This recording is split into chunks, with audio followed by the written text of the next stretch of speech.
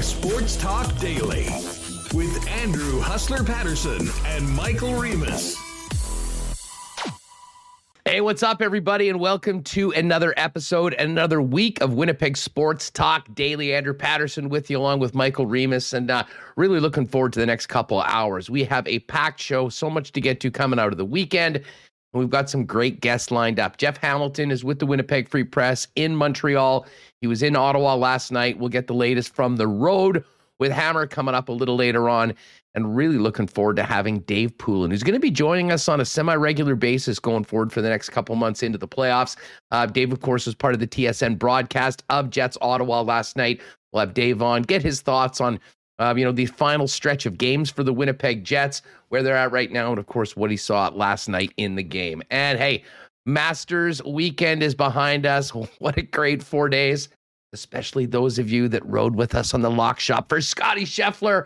Big win, his first green jacket. We'll break it all down with our favorite Mark Zecchino of Golf Talk Canada a little bit later on in the program. So Poulin, Hammer, and Mark Zecchino all coming up. Should be a great show. Glad to have you all with us. And hey, shout out to DQ Nick, who's in the chat right now, as well as everyone that has popped in early to get after it on another week. Listen, before I get Michael Remus in here, a big thanks to all of our sponsors, including DQ Nick and our friends over at the Nick and Nikki DQ Group, as well as Vita Health, F Apparel, Wallace and Wallace, Culligan Water, Manitoba Battery, Royal Sports, Breezy Bend, Not Auto Corp, Little Brown Jug, Princess Auto, Boston Pizza, Aikens Lake Wilderness Lodge, Canadian Club Whiskey, and of course our betting friends over at Cool Bet Canada. Let's get things underway and welcome in Michael Remus to the program. Remo, what's going on? How are you? What's going on? Well, I'm great weekend of sports. Baseball, the Jays home opener was Friday. We had the Jets, great game against Colorado, ended in an overtime loss. Baseball opening weekend, the Masters, another Jets win last night. I'm feeling good about that. However, I see it's already come up in the chat. I'm very nervous about these extreme weather reports that are coming in for this week. This is unbelievable. It's I don't usually get nervous about weather, but I think they got me on this one. Worst storm in decades, going back to 97. Let's address the elephant in the room right now. And if you're from out of the market, or maybe an ex-Winnipegger that is watching this show from somewhere else, congratulations. You've made some great decisions in your life to not be here this entire damn winter.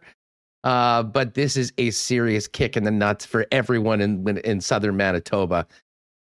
The alert right now that's come out in this winter storm watch has some verbiage that I don't know if I can ever remember. Major spring blizzard is poised to wallop southern Manitoba.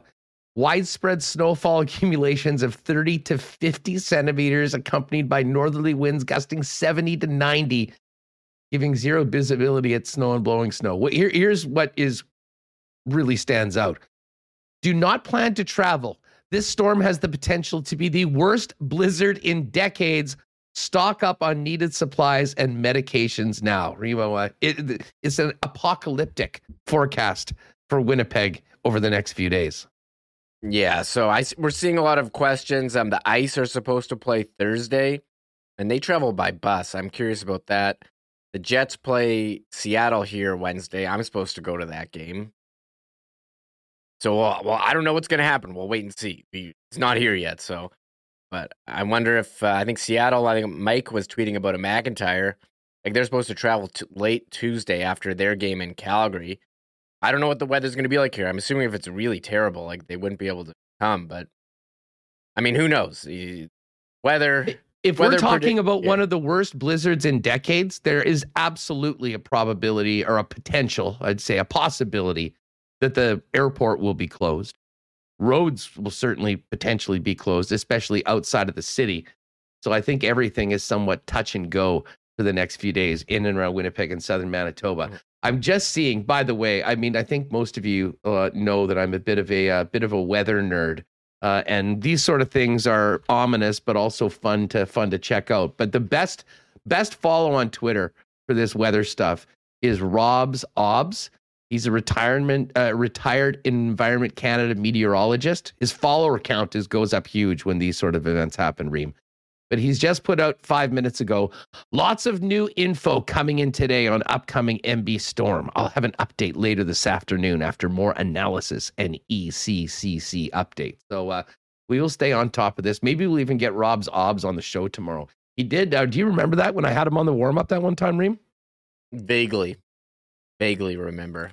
I know your obsession with weather, but I know this is Winnipeg. This isn't Winnipeg weather talk, but if this storm does have the potential to affect the ice and the Jets games, well, then I think we have to talk about it. But well, listen, I mean, it's Winnipeg sports talk, but the great thing is we can. It is malleable topics here on the program. We're going to get to all the things that we have to do, but I mean, let's face it, everyone's talking about this, and I was out eating on Saturday, and I started getting these alerts, and I'm going, you have got to be kidding me. But overall, that sucked. It probably is going to suck in a couple days when this hits us.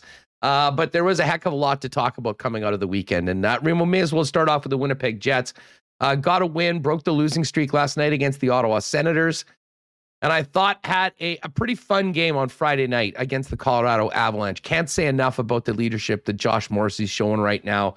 You know, I thought that, with the goalie pulled, making the save to keep the Jets in, and then eventually tying the game up last night was exactly what you want to see from important players on the club right now with not much else left to play for. But last night, pretty ugly first period, like no sense of urgency. And listen, I can sort of get that. I'm not sure what anyone's urgent about. The ship's basically left the wharf, if you will, when it comes to the playoffs. But Connor Hellebuck kept them in. And got a few goals a little later on and ended up getting a win, which is nice, but certainly a lot of questions coming out of that game. And we'll get to the clips in a minute, but we heard from Paul Stastny afterward in a very interesting post-game presser with head coach Dave Lowry, who, I don't know, maybe used a little bit of a different approach, but it involved yelling at his team after the first period, saying, wake the hell up. And to their credit, they did. Yeah, I'll start with Friday. One of the more entertaining games of the year at Canada Life, the Jets dropping 5-4. Josh, I mean, could you imagine if the Jets were actually had a chance for the playoffs? Last time I checked was 0.3% for money puck. And that JMO save, it would be put on a stamp. It would be highlighted everywhere.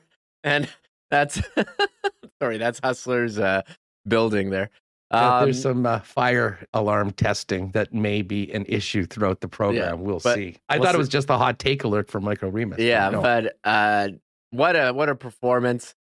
You see that effort against Colorado and how they've brought it against some top teams in their division like St. Louis, Tampa, and you're like, well, why can't they just do that every game? But then you see the first period last night against Ottawa, against a team that's playing back-to-back, and you've seen that first period how many times in the last month against Vegas. Against, actually Detroit, they kind of tapered off. But against Ottawa before, I mean, they're playing these fringe playoff teams, Columbus, Arizona, Buffalo, and they're all these close games, which, leads me to believe maybe the Jets aren't as good as we think. But I think these slow starts where they give up a lot of shots, just way too common of a theme. And I think a lot of fans were happy to hear that Dave Lowry, I think he was at his breaking point. He finally had enough, and we have that clip. One thing I wanted to note about the Jets' overtime loss to Colorado, I looked into it, and I was like, you know what? Seems like the Jets are getting hosed in overtime. Are they taking more penalties than they're receiving? It's funny you say that. Certainly earlier on, during the losses, there was a number of games where they ended up, giving up a power play goal on a 4-on-3 earlier on in the season. There has been a strange, it's funny. We'd have to do a little bit more of an audit on, have you done it? I've already done that audit.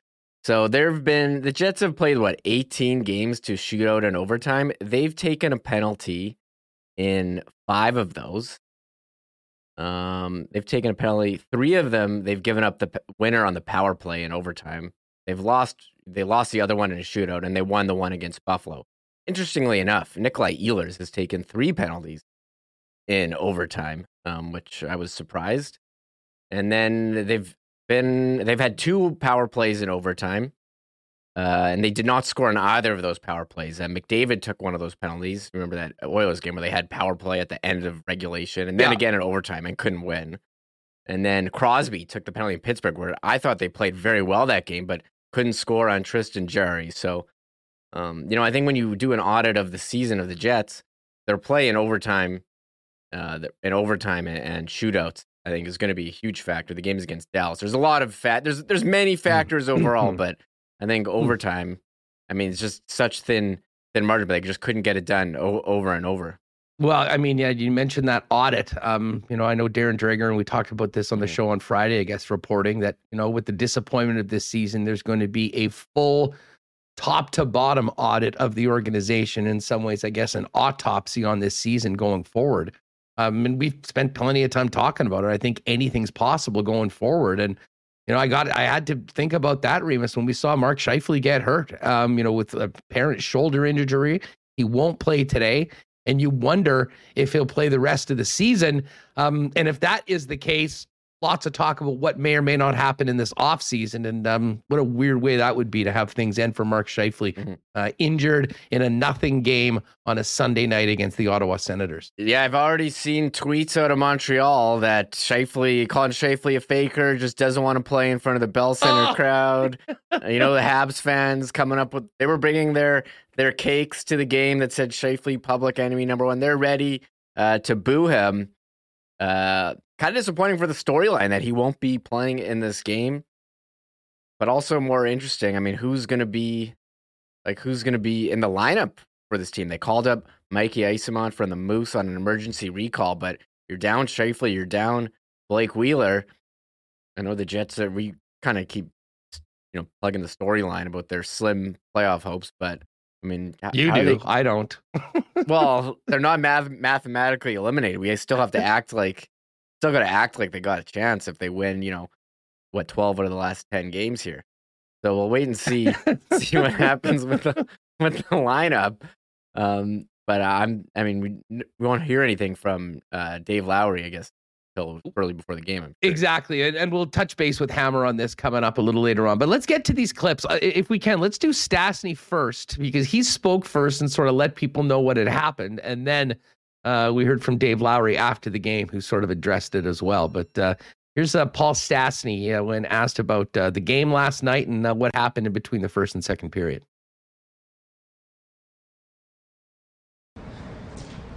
We got yelled at after the first, so it kind of woke everyone up, which is, maybe we've needed that for a while, so it was good to have. And I think it just kind of, we probably thought they're going to come out a little easier, or like a little more relaxed. They played last night, but these guys have, they've been playing good lately, so it doesn't matter. Sometimes look at us, we always play better on the second leg back-to-back for some reason. We almost got that nothing-lose mentality, and we kind of watched too much, and Bucky made some big saves there to keep the game 1-0. Yeah.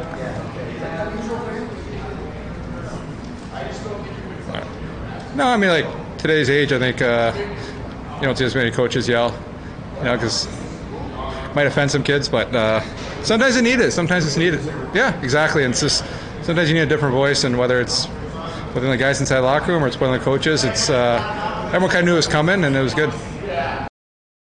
All right, there's Paul Stastny after last night's game. And I don't know about you, I found that really, really interesting. We never really get the insight into what happens. And Paul Maurice famously said he didn't really talk to the players very much, normally between periods or after games. So for Dave Lowry to have to go in and crack the whip, listen, you don't want to be in that situation to begin with, but it seems like patience wearing thin. And listen, I really do appreciate the honesty of Paul Stastny, who I think most of us would agree. Yeah, you know what? They maybe could have used to have been yelled at even earlier in this season if those are the results that it's going to get. But it was interesting to hear him say, yeah, and we needed it. How many games? I was saying before, how many games this season or in the last month, we said they probably needed it. Have they come out of the gate slow? Hellbuck, after one of the wins, when he got the helmet, he's like, all right, guys, you know what? We need... maybe have a better start next time. We got the win. I got the helmet. I'm super pumped. But come on, guys. And then the next game, they come and start out slow. And it's you hear them talk about the schedule so often, and how tough it is. And then they're the ones playing teams on the same half of back-to-back, and the Jets are the ones who are rested, and the Jets aren't showing up. So I think Paul Stastny. Love hearing from the guy. He says what's on his mind. He says. Says like it is. And he says what's needed, what needs to be said. And unfortunately, I think, and this all goes back to the accountability of this team or lack thereof at quite a few times this season, where I think you kind of needed a few more Paul Stassies and maybe, a few more, acts like we got from Dave Lowry yesterday. Here's what the coach had to say after the game about what Paul just spoke to. Didn't like our first period. I didn't like our puck management. I didn't like the pace we were playing. I didn't like the urgency in our game. But, to their credit, we had an answer in the second period. We came out and we did things in the second what we wanted to do at the start of the game.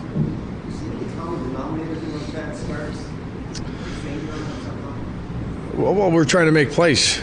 And, it's having an understanding on how to get the momentum and getting pucks in behind and allows us to use our speed. It allows us to create. And when we're trying to make plays at the line, this is a team that they play 200 feet. They make you work for your ice. They have their D standing up because they know they have pressure coming from behind. And when you try and force the puck in, usually you turn it over and you can't get anything generated. All right, there's the head coach Dave Lowry after last night's game. So it'll be interesting to hear. Jeff, of course, was there in the room. So we'll talk a little bit more about this with Hamilton later on. But Remo, heading into this game tonight, you alluded to the emergency recall of Mikey Eyssimont. And, it'll be fascinating to see how things look lineup-wise. I mean, assuming that they keep Connor Dubois with Svechnikov, you'd assume that Stastny moves into the middle, playing alongside Nikolai Ehlers. I would think that maybe Sanford gets the bump up to the Stastny Ehlers line. And I would think that Morgan Barron potentially gets a chance to, play a few more minutes along with Adam Lowry and Mason Appleton. And Eyssimont comes in on the fourth line. That's sort of what I'm leaning right now. But I guess, as you mentioned, we really won't know probably until warmups or the beginning of tonight's game. Yeah, and I don't think we know about the goalie either. I mean, I'm going to assume because it's back-to-back that Comrie is going to go in. The last time they played back-to-back, he was playing in against Toronto. And it is going Montembeault for Montreal, who was not good the last time these two teams played, where the Jets had a 4-0 lead, then it was 4-4, and then they won 8-4. And what a wild game that was. I thought maybe I'd like to see Mason Appleton get a shot. I think he's played well, but I think he's kind of stapled to Adam Lowry, and Sanford's the odd man out, and he's played up there earlier this year. And how about, the chemistry that Ehlers and Stastny have had? Nikolai Ehlers scoring the goal. I mean, technically he was awarded the goal, but that pass to Stastny on that 2-on-1, ooh, baby. I mean, the speed that he whipped that thing over on Stastny's stick on the back of the net, that was beautiful. And Stastny did speak after the game how he likes playing with Nikolai Ehlers, and we talked about how him and Scheifele sometimes it worked well, sometimes didn't. I do also want to point out from last night, I really enjoyed, didn't enjoy, but Brady Tkachuk's first goal on the power play. I don't think I have ever seen a penalty kill that leaves two guys all alone in front of the net, where one guy is doing a through the legs drop pass to the other guy who's literally 2 steps next to him, and Tkachuk just buried it. I don't know Tkachuk's career numbers against the Jets. It seems like they're pretty good, and he had 2 yesterday. The other one, another nice, possibly high stick, but nice hand-eye coordination on that one. That was wild. I can't remember a guy batting the puck out of the air so perfectly as that. I mean, he essentially did a baseball swing and just teed the thing up and right into the net, into the top corner. Yeah, they were talking to the broadcast. Kevin Sawyer was pretty sure it wasn't going to be in. Had me convinced, didn't convince the officials who said it was. And I have no idea. They show these replays. It could go either way. I was leaning. It looked kind of like it was under. It was very close. I have no clue. But yeah, it was a goal. But the penalty kill. I looked at the Jets' penalty kill this year, and this is something they'll have to look at. I mean, it's third last, 29th in the league, and that's not going to get it done. You're not going to be a playoff team when your penalty kill is down there with Montreal and Arizona. 20th. Vancouver, Detroit, Arizona, Montreal is just ahead of them. So Ottawa, I mean, the way the Jets talk about Ottawa, how they're like a fast-checking team. They played. You'd think Ottawa was like one of the top teams in the league, but they are not. They are at the bottom, bottom of the Eastern Conference, near the bottom. Yeah, well, it was they're done with the Sens. Habs tonight, as you mentioned, no Mark Scheifele, so maybe some of the hype around the game will be lost a little bit. A few less bloodthirsty fans potentially at the game tonight. And again, we'll talk to Jeff about how this team looks. There was some work done by the organization over the course of the weekend, though, Remus, that we should talk about. A couple of Winnipeg Jet draft picks signing deals. Henry Nikkanen, who is a 2019 fourth rounder, and Daniel Torgerson, a 2020 second round pick, both signed ELCs with the Winnipeg Jets. And it looks like they're going to be on their way to play with the Moose for the rest of the season, as they both have AHL PTOs. So these aren't players we've spent a lot of time talking about, but obviously the Winnipeg Jets organization have some high hopes for him, and we'll get a chance to see him in town, potentially in the lineup for some playoff action downtown.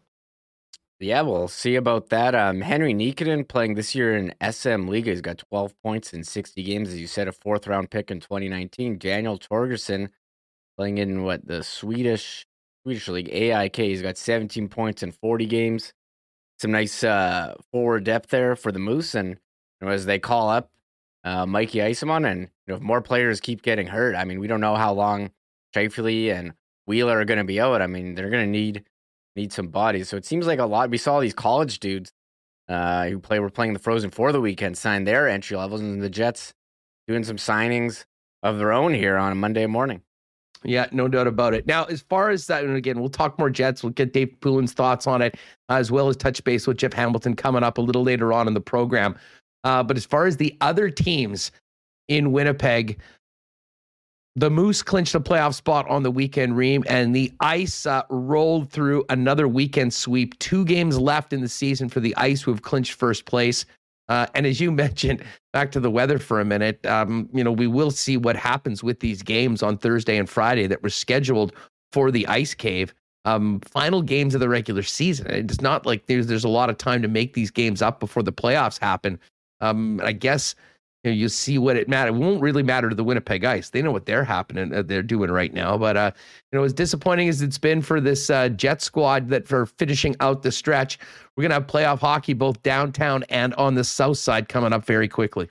Yeah, I see the Moose making the playoffs and how strong their team has been this year, despite having constant lineup changes. I'm bringing back memories of the Moose 1.0 making the playoffs and going to games at Canada Life and the Calder Cup playoffs. I remember the last year of Moose 1.0 and other times. So I think that's exciting. The Ice, I was looking forward to seeing Connor Bedard in Regina this week, but with this storm coming, my plans might be up in the air. So, but there are going to be playoffs, big game. There are playoff hockey coming in Winnipeg with Moose and the Ice.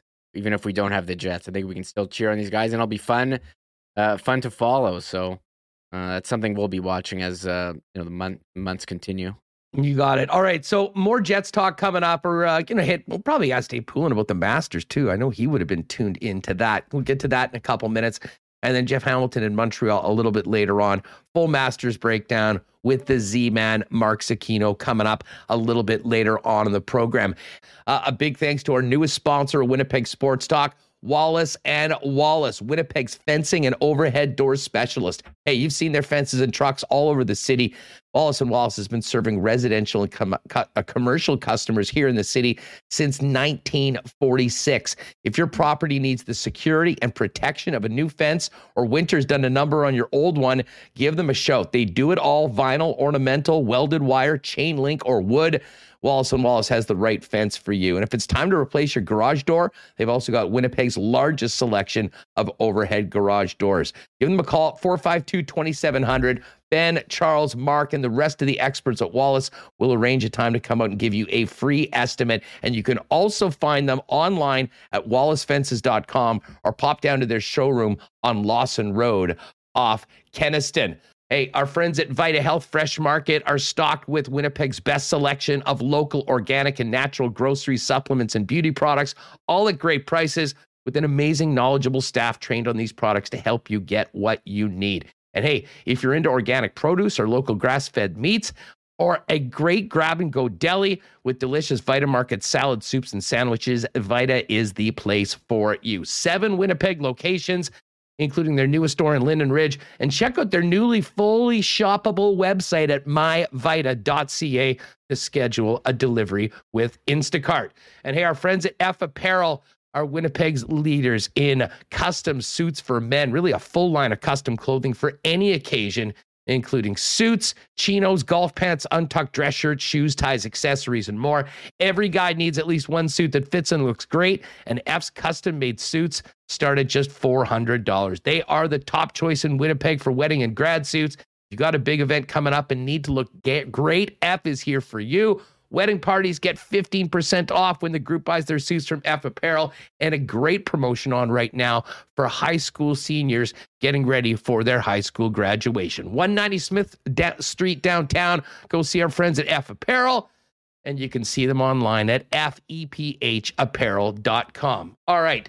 We will have Jeff Hamilton in Montreal coming up in about 20 or 25 minutes, but right now, let's welcome in Dave Poulin, TSN Hockey, for the latest on the Jets. Dave, welcome back to the program.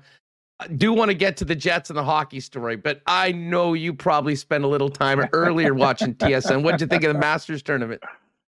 Absolutely loved it. I've had an opportunity to go down to it. I haven't ever played it, but to watch. And it is, not many things exceed your expectations. Like, you go in and you're like, this is so unbelievable. And yesterday to watch the competition, and the problem is no lead is ever safe. He's leading by 5, he's leading by 6, and it's not safe.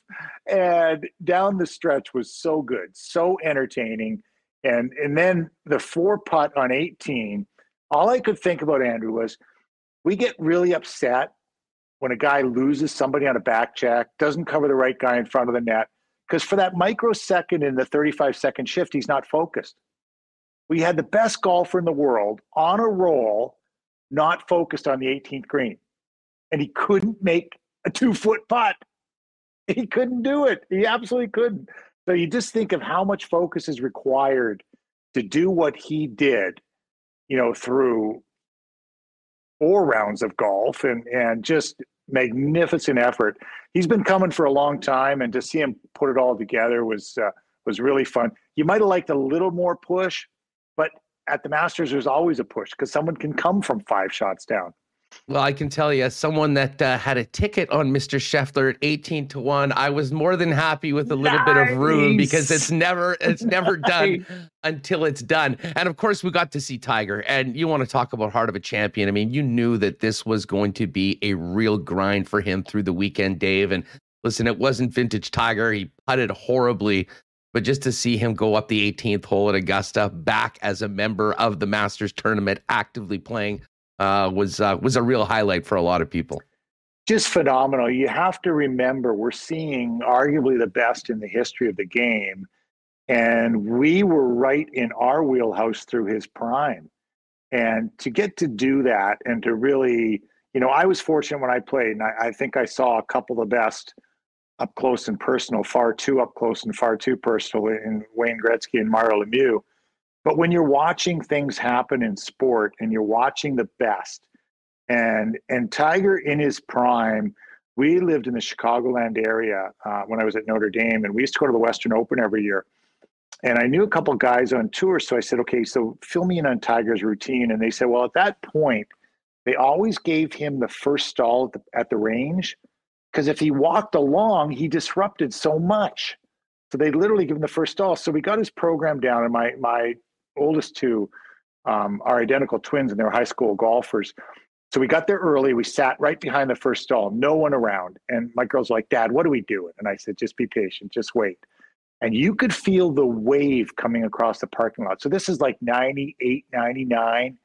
And you could feel him coming before he arrived. And then he wheeled in right in front of us, Stevie Williams. And so maybe 15 feet away, we were in the front row of the bleachers right behind him. Watch the whole warm-up routine. Watch the aura.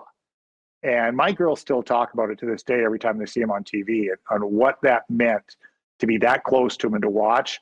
But he was moving about 3 holes of the golf course.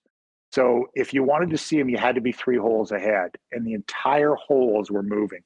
Just to see him come back, to see what he battled through physically, is phenomenal to watch. Dave Poulin's with us. Dave, let's move it over to hockey. Of course, you saw the Jets and Sens, and we know it's interesting. You mentioned focus and how important it is to have focus at the best of times. What do you make of the challenges right now for the Winnipeg Jets and for Dave Lowry to keep this team focused? We saw some of those challenges last night in the first period.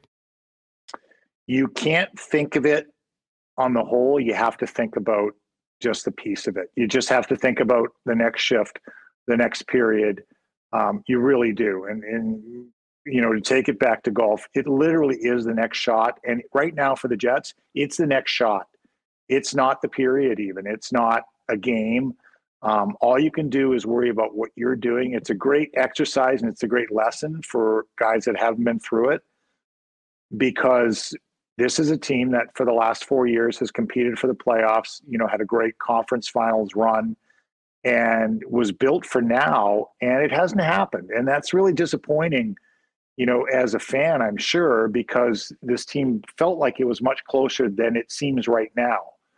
And so you need a little magic, and you need that to happen, and you just have to micro-focus, and they were able to get it done last night. And you could just see in that second period what a different game it was than the first period. And they ratcheted it up, and it happened before they scored the second and third goals. I mean, it was coming. You were watching, you're like, the passes were connected. Everyone was where they were supposed to be. It was just flowing so well and seemed inevitable that they'd win the game. Then they needed a couple saves from Hellebuck down the stretch, which they got, and were able to find a way. And now they move on.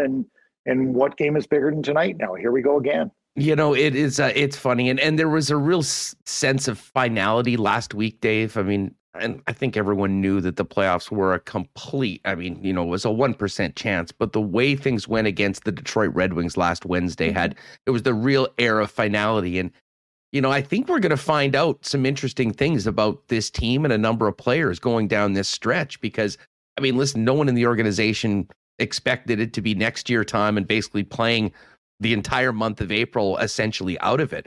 But with some big questions on where this organization and this team goes from here, Dave, and what changes will happen.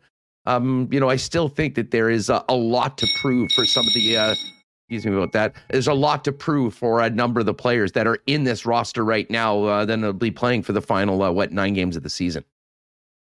I was going to ask if we're on a party line here. I thought it was, I thought someone else was ringing us in Green Acres up at the top of the telephone pole. It is we used to say it all the time. If you want to stay together, you have to win.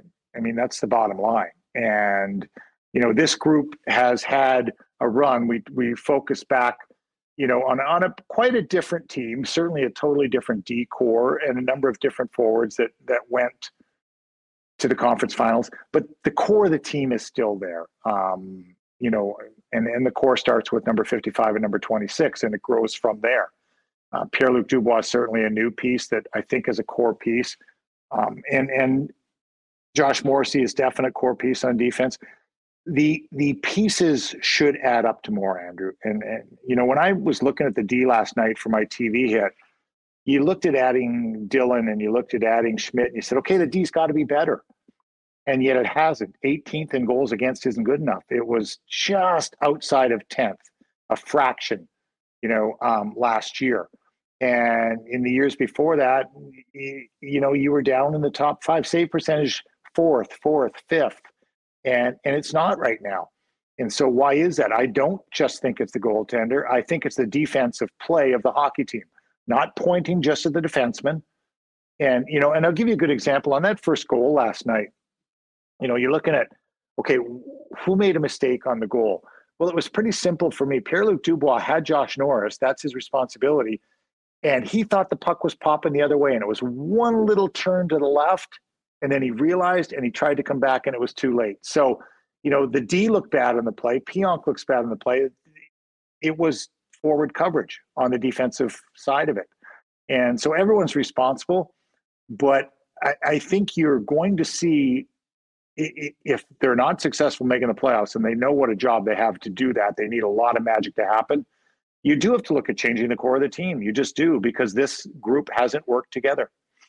Dave, coaching's been a big conversation as well. I mean, throughout the year, obviously with Paul Maurice leaving. But I wanted to ask you, comparing the Oilers and Jets, I mean, both had great starts to the season.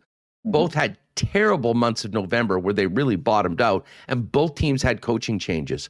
Why do you think Woodcroft and the Oilers have had the turnaround that they've had, and the Jets have basically been the same team that they were when Paul Maurice left?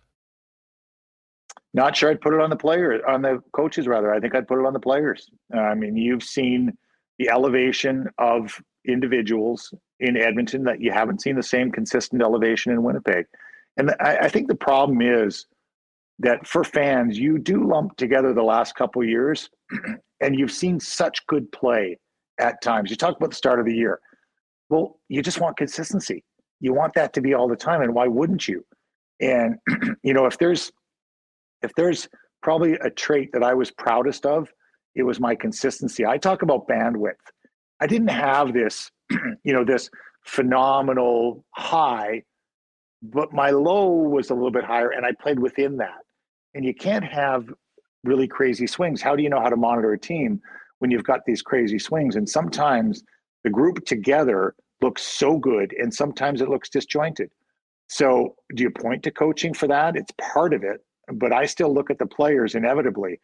And, and Dave Lowry didn't have a chance to interview for this job. And you would assume when the season ends, that's almost how you would handle it. If I were in a management position, say, okay, we're going to interview people for this job. You certainly have been here. You've been here as an assistant. You've been here as an interim head coach. But what is your vision for this hockey team? And because chances are, with everything happening as quick as it did, he didn't really get an opportunity to have a different vision or have a stamp on it. Even all of a sudden, he was just head coach. Dave, we talked a little bit about what the players are going through for these final games and, what we're looking at them. I think and Darren Drager reported it, I mean, there's going to be a thorough top to bottom audit of the Winnipeg Jets. And I think everyone is feeling pressure right now. But, leaning on your experience as an executive, if you're in Kevin Cheveldayoff's office right now, how are you handling the final games of this season? And what is it that the general manager is looking at in the present, or is most of it essentially more about the minute they get to game 82 and on to the off season? No, it's happening right now for sure. You want to see the way players react, and albeit 10 games left, you want to see how things happen through these 10 games. And and let's start with the D, because you have a lot of options on the defensive side, and because you have players on term and you have multiple ages. You go from age in if I pick 9 defensemen, you go from 21 to 31 years old, and that would be from Heinola to Brendan Dillon, I think is the oldest at 31. You've got guys on good terms. You've got guys for multiple years. You've got assets that you could move that would be attractive to move. You've got to figure out what the best pieces are for you to put together out of that group. Does it include Dylan Sandberg, who I think has made a good first impression? I like a lot of things about what I see there, but he came in very highly touted for me because of my background in the college game and guys that knew him so well there. Heinola, same thing, comes in with a big pedigree. Where does he fit? Declan Chisholm, is he a part of the mix? Logan Stanley, you've seen at the NHL level, and I mentioned, it's funny how you mentioned something and everyone interprets it how they want to interpret it. Because when I mentioned last night that I like size on defense, a group obviously turned right to analytics and said, but the big guys haven't performed analytically. And while I like size on defense, it has to be a part of the makeup. And I don't know who it involves. Dylan's a bigger guy. Sandberg's a bigger guy. Stanley's a bigger guy. Does it involve 1, 2, or all 3 of those? And it's not a perfect formula. And it's about putting the right pieces together. So I think that's what management has to do through these last 10 games, see what pieces might fit together. Like we saw at one point, we saw Sandberg playing with Dylan on the wrong side last night, because you have a choice of right and left shots as well with that group. And then up front, the same thing. If you're assuming your first assumption is everyone's coming back, what pieces fit together the best? the reacquisition of Mason Appleton, I think, is to have a partner for Adam Lowry. It looks like Kyle Connor and Pierre-Luc Dubois are a fit.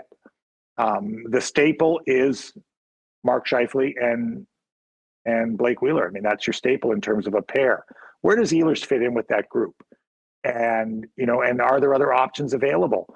You've got some young guys who are coming, who you think are really coming. And Cole Perfetti would be a great example. Where does he fit into this equation? And where do some of the other pieces that you like as role players fit in? So there's a lot of work that can be done in these last 10 games, Andrew, to see how things play out and what your options are. Well, and Dave, you mentioned Dylan Samberg. I mean, I think, as disappointing as the situation is for Jets fans that tune into the games on Friday and then again last night, you had to be excited about the way that he acquitted himself, man. I mean, certainly did not look out of place at all. And, did a lot of the good things that we saw earlier in the season, but seems to maybe be playing even with more of a confidence now that he's had a few games in the NHL under his belt. And that's what it is. The second and third times you get called up. Now, I was very fortunate. I got called up and stayed up. But I joined the team late in the year, and I only played 2 regular season games, and then I played in the playoffs. And it helped me immensely over that following summer.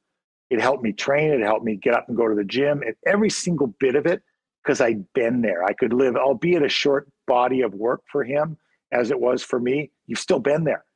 And he does look more comfortable. And I would say it's been the most unusual time over the last couple of years in development for players coming up on the precipice of the NHL, because they haven't had normal cycles. They simply haven't, for training, for playing number of games. Nothing has been normal in the last 2 years in terms of development for a young hockey player. So I think we have to be a little more patient and allow them a little more, leash or leeway, if you will. But everything I see about him, he's got a little bit of a mean streak in him. He's physical. He can move the puck. He's a good sized guy. So there's a lot of components there to like. Dave Poulin's with us here on Winnipeg Sports Talk Daily. Dave, before we go, and I know this will make some people in the chat go nuts. They don't like Leaf talk. Excuse me. They don't like Leaf talk, but I have to ask you about Austin Matthews. Speaking of the bells going off, 50 goals in 50 games. 58 on the season. I mean, this young man continues to get better. And if anyone was thinking that it was maybe a media concoction that he's a Hart Trophy candidate, he continues to stamp his case for that award night in and night out. What a season. He certainly does. He's the real deal. I watch him on a regular basis, and I watched him. The first time I heard about him, he was 16, maybe 15 years old. And it was Donnie Granato who maybe knew he was coming to the national team program at this time. And he said, "We got a special kid coming." And he said, "This kid scores goals." And I remember saying to Donnie, and I looked at him, I said, "So, like, scores goals, like a couple guys they've been through the program, pretty good goal scorers, Patrick Kane, Phil Kessel, like that." And Donnie just smiled, and he said, "I'm telling you, this kid has a chance to be really good." So I've known about him a long time. I've been watching him a long time. You're seeing him grow. The expectations were so high for him coming in. Unusual route, goes to Switzerland for a year, comes back, but he keeps getting better. And he's playing with an elite passer in Mitch Marner. He has another element on his wing in Michael Bunting, who kind of deflects sometimes attention, if that's possible, by being such a pain in the neck himself and, causing havoc out there himself in a positive way. But Matthews' game has grown so much. From the shot is elite. There's no question about it. But now he's shooting from different places. He's getting to different areas. He's got the two-man game with Mitch Marner. And when I talked about pairs with the Jets, a Wheeler and Scheifele, when they're at their best, by the way, they're only looking for each other. Like, they might pay lip service to a left wing, but they're just looking for each other. And that's what Marner and Matthews are. And Matthews is looking for him. He's looking to get it back. Marner's is looking for Matthews to be the scorer all the time. And so it's an unusual, trend, I think, to have so much attention focused on him and to answer. I expect him to score every night. Like, I look at him, and I think the players that I played with, the only 2 guys I played with that expected to score at that point and did it were Timmy Kerr, who went like 54, 58, 58, 54 in the quietest 450 straight goal seasons, probably in the game. And then Cam Neely. And Cam Neely was 1549 the year after I left the Bruins, but I'd watched him closely as an elite goal scorer. And the expectation is every time they go on the ice, they think they're going to score. Every single shift, every single game. And you're seeing a little bit of that in Kyle Connor now. And I think, when he goes out there, he's expecting that. Well, he expects it. His teammates expect it. The other team expects it. And that's what's happening right now with Matthews. Yeah, well, lots of pressure come playoff time because none of it's going to matter if they go out quickly, and we all know about that, Dave. Hey, what are you working on this week? I've got a busy week. I've got Leafs Tuesday. I've got Gino's show on Wednesday. I've got Leafs again on Thursday, and then I'll be in Montreal Friday night for the Islanders. So full schedule here. Dave, thanks so much for doing this. Looking forward to our next chat. Have a great week, and thanks for doing this. Always a pleasure. Have a great day. All right, great stuff with Dave Poulin, and we will have Poulin joining us on a semi-regular basis, as I mentioned. Really looking forward to that. Always a pleasure having Dave on the program. We're going to get to Montreal. Jeff Hamilton from the Winnipeg Free Press will join us in a few minutes. Before we do that, a big thanks to Culligan Water for their great support of Winnipeg Sports Talk. Culligan Water have been the leaders in the water game here in Winnipeg and southern Manitoba, serving Manitobans for over 65 years in business. They really do it all. Water softeners, filters, bottled water coolers, whole home systems, drinking water systems, and citywide water delivery services, as well as commercial and industrial water products and solutions. Whatever your water needs are, give Culligan a call, 1200 Sargent Avenue, or on the line on the horn, 694-5180. And of course, you can find them online at drinkculligan.com. Well, this cruel joke of the weather system coming in, we thought we were done with winter. We've been, keeping these cars going all winter long, courtesy of our friends over at Manitoba Battery. But it looks like the snowblowers might be needing to get juiced up for the next few days, unbelievably. Allegedly, spring is here. And when you get into spring cleaning, of course, Manitoba Battery's got all the batteries to help you on those big projects or jobs. And as we get into summer, allegedly, at some point, whether it's boats, golf carts, hot rods, Manitoba Battery's got everything you need to keep you powered up throughout the summer. They'll deliver anywhere in the city with same-day delivery when you order by 1:30 in the afternoon at a much lower price than what you'd have to pay at one of the big box stores. Manitoba Battery, home of the best prices in Winnipeg. They're at 1026 Logan Avenue. And you can find them online at manitobabattery.com. And yes, it might be another week or two before soccer, baseball, softball really gets going. But you can get ready for the season over at Royal Sports. Not only the best selection of merchandise for your favorite teams, but they've also got it all when it comes to getting ready to play the sports that you love. Of course, a new expanded fitness department as well. Incredible selection of shoes and bikes as well. And by the way, if you got a mechanic, someone that likes working on bikes in the family or in your circle, tell them to head over to Royal. They'd love to get some couple more bike experts on board for the upcoming season. Royal Sports, 750 Pembina Highway, and hit them up on Instagram at Royal Sports Pembina. Hey, very quickly, a quick Princess Auto curling report before we get to Jeff Hamilton. Brad Gushu, great week, just ended up falling short, losing to Nicodine for the World Championship in Vegas. Some iffy ice conditions challenged both teams yesterday, but it was Nicodine, who's been one of the top teams in the world for the last number of years, getting that gold medal. Of course, the Princess Auto Players Cup still to come in a couple weeks to finish off this season. And the final time we'll see so many of these top teams before they change and go into their new incarnations next year. Of course, Princess Auto is the spot where you'll find the best deals on the most unique assortment of tools and equipment around. Everything you need to complete the projects on your list or start something new is at Princess Auto. Visit them on one of two local locations or shop online 24/7, 365 over at princessauto.com.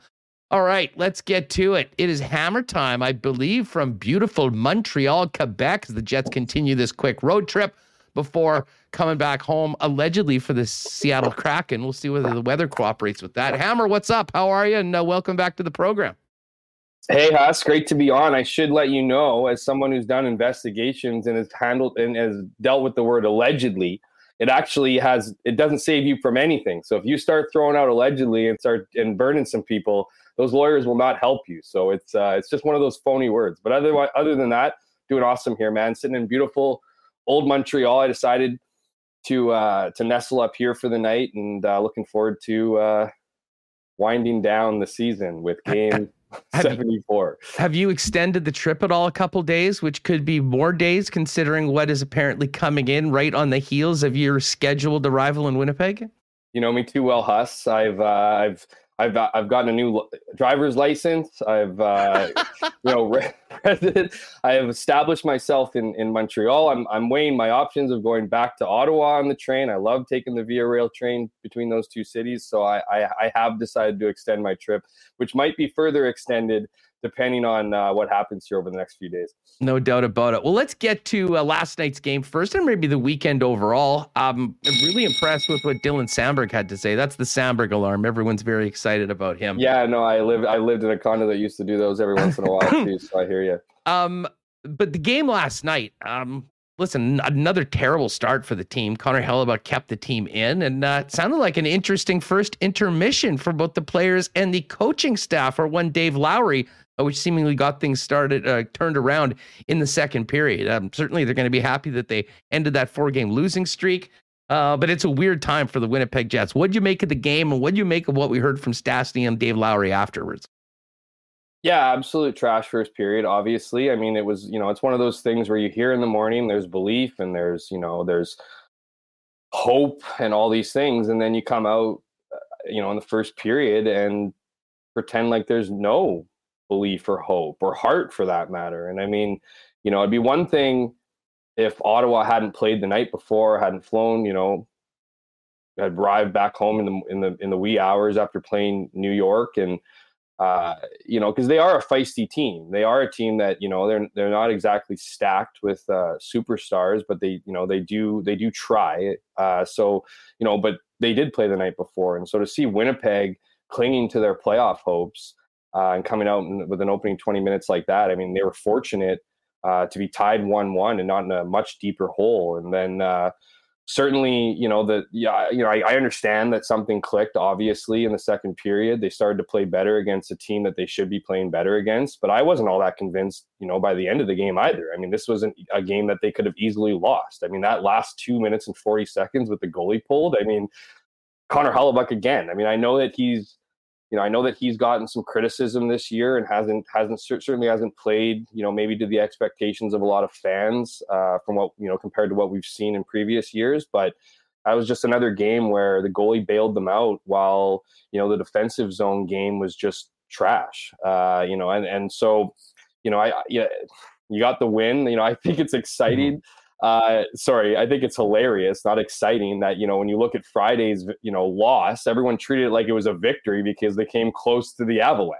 You know what I mean? I mean, that's where the bar is right now for the Winnipeg Jets. And I think it was more, Jeff, to be honest, that it was more a professional effort. And more of an energy? Yeah, because it did have that kind of feel, right? Where that excitement after goals, you could see that emotion, right? And I think, I agree with you. But, at the end of the day, Colorado is not going balls to the wall in the final, 10, 12 games. They are, resting to a certain degree heading into the playoffs. They have bigger fish to fry. They played their backup goalie.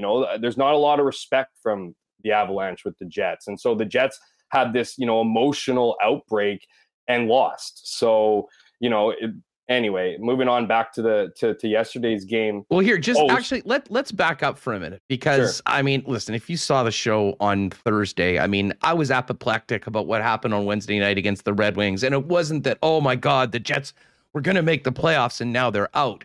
But it was an emphatic statement by the team, regardless of anything that anyone says, that they realize that this season is over for the Winnipeg Jets right now. And then you move into that game where, to be honest, like I said on Friday, I'm hoping the team comes out, plays hard for the home fans that are actually there, and shows, and you mentioned the word heart, I mean, shows some heart and shows that level of pride that, we haven't seen at all times. And I'll single out Josh Morrissey because he's a guy that has a very difficult time right now. I mean, he's been thrown out over and over again, having to face some of the toughest questions.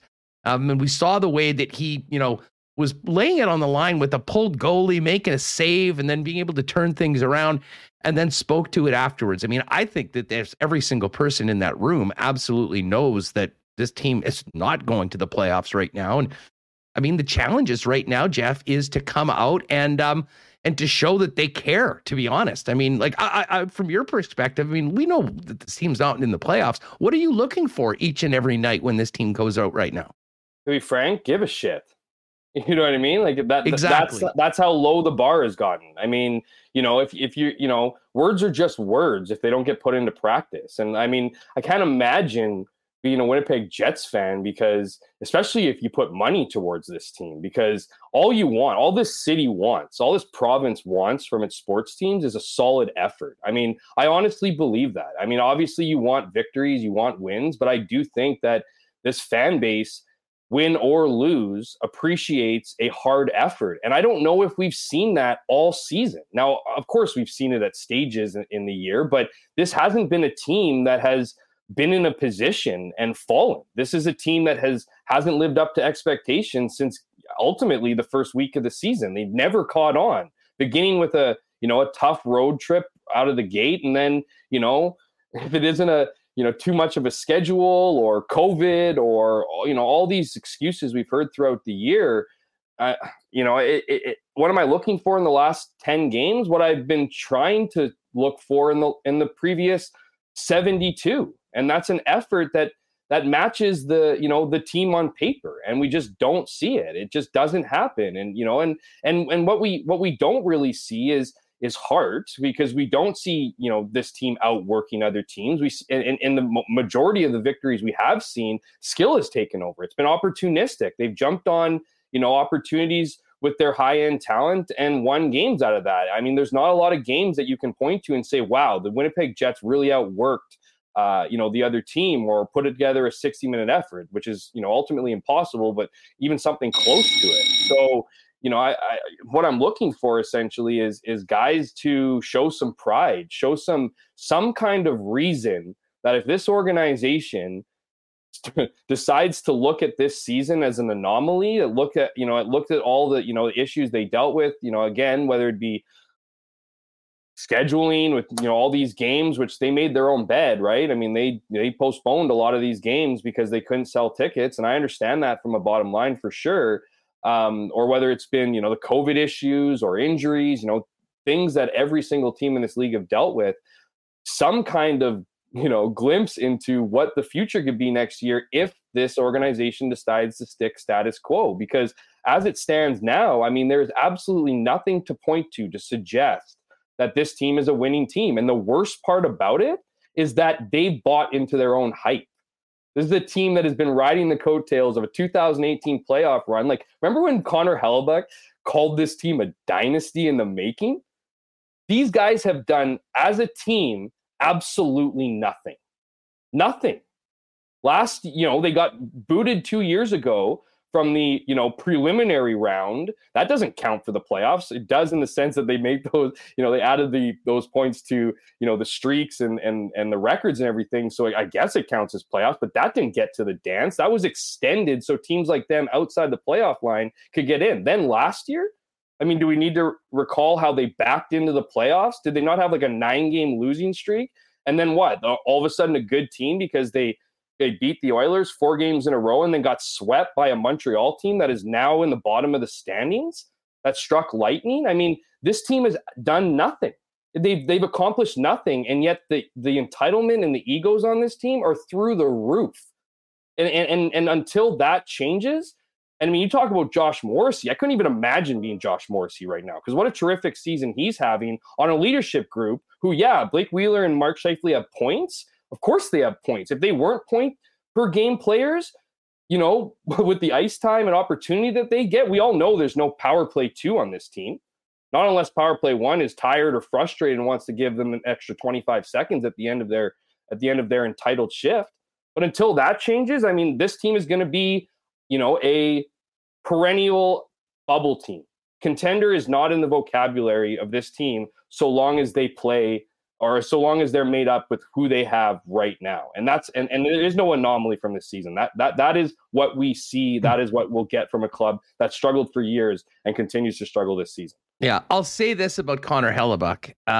He says that stuff because he believes it. He's the one guy that I think, we never have to bring out the BS meter when he's speaking, because that's just the way that he is. Now, it might have been a little aggressive, might have been overly optimistic, but listen, that's him. But you are right. I mean, they've been kind of running this back with this group for, the last 4 years, and the results haven't been there. And we're now at a point, Jeff, where, I really do believe, and I know Drager reported this last week, and I think it goes without saying that there is going to be, and there has to be, a full audit top to bottom of what this team is. And listen, I know there are the people that will just see what's happened before and say, well, this is the way they operate, and they're just going to keep doing it.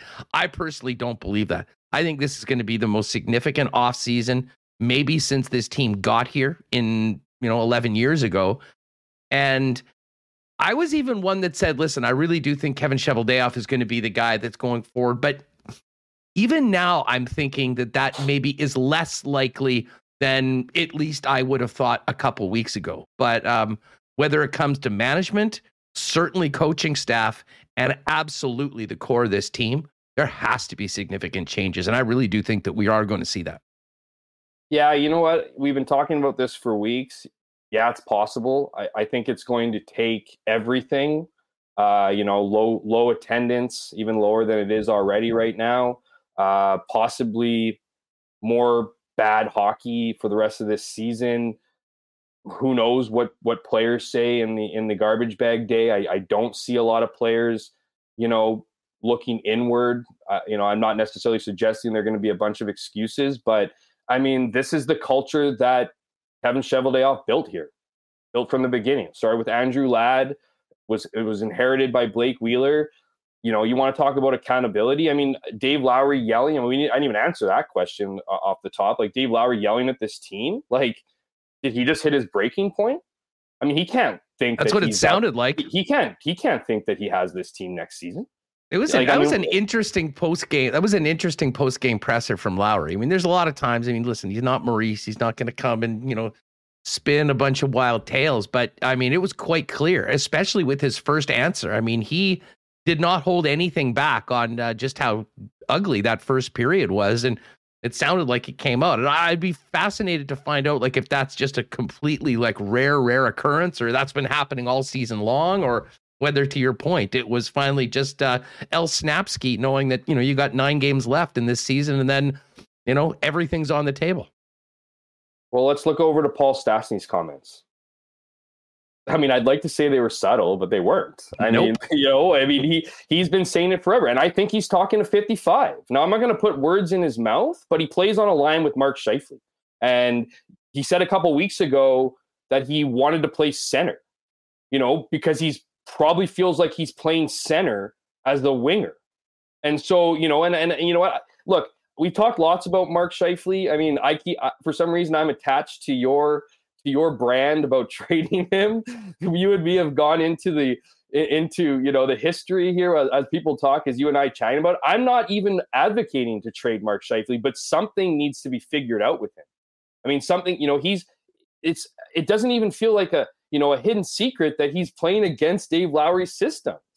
There's no interest in it. The younger guys, who is he talking about? Like, guys getting offended from the coaches? Who's he talking about? Logan Stanley? Is he talking about Nick Ehlers? Is he talking about Kyle Connor?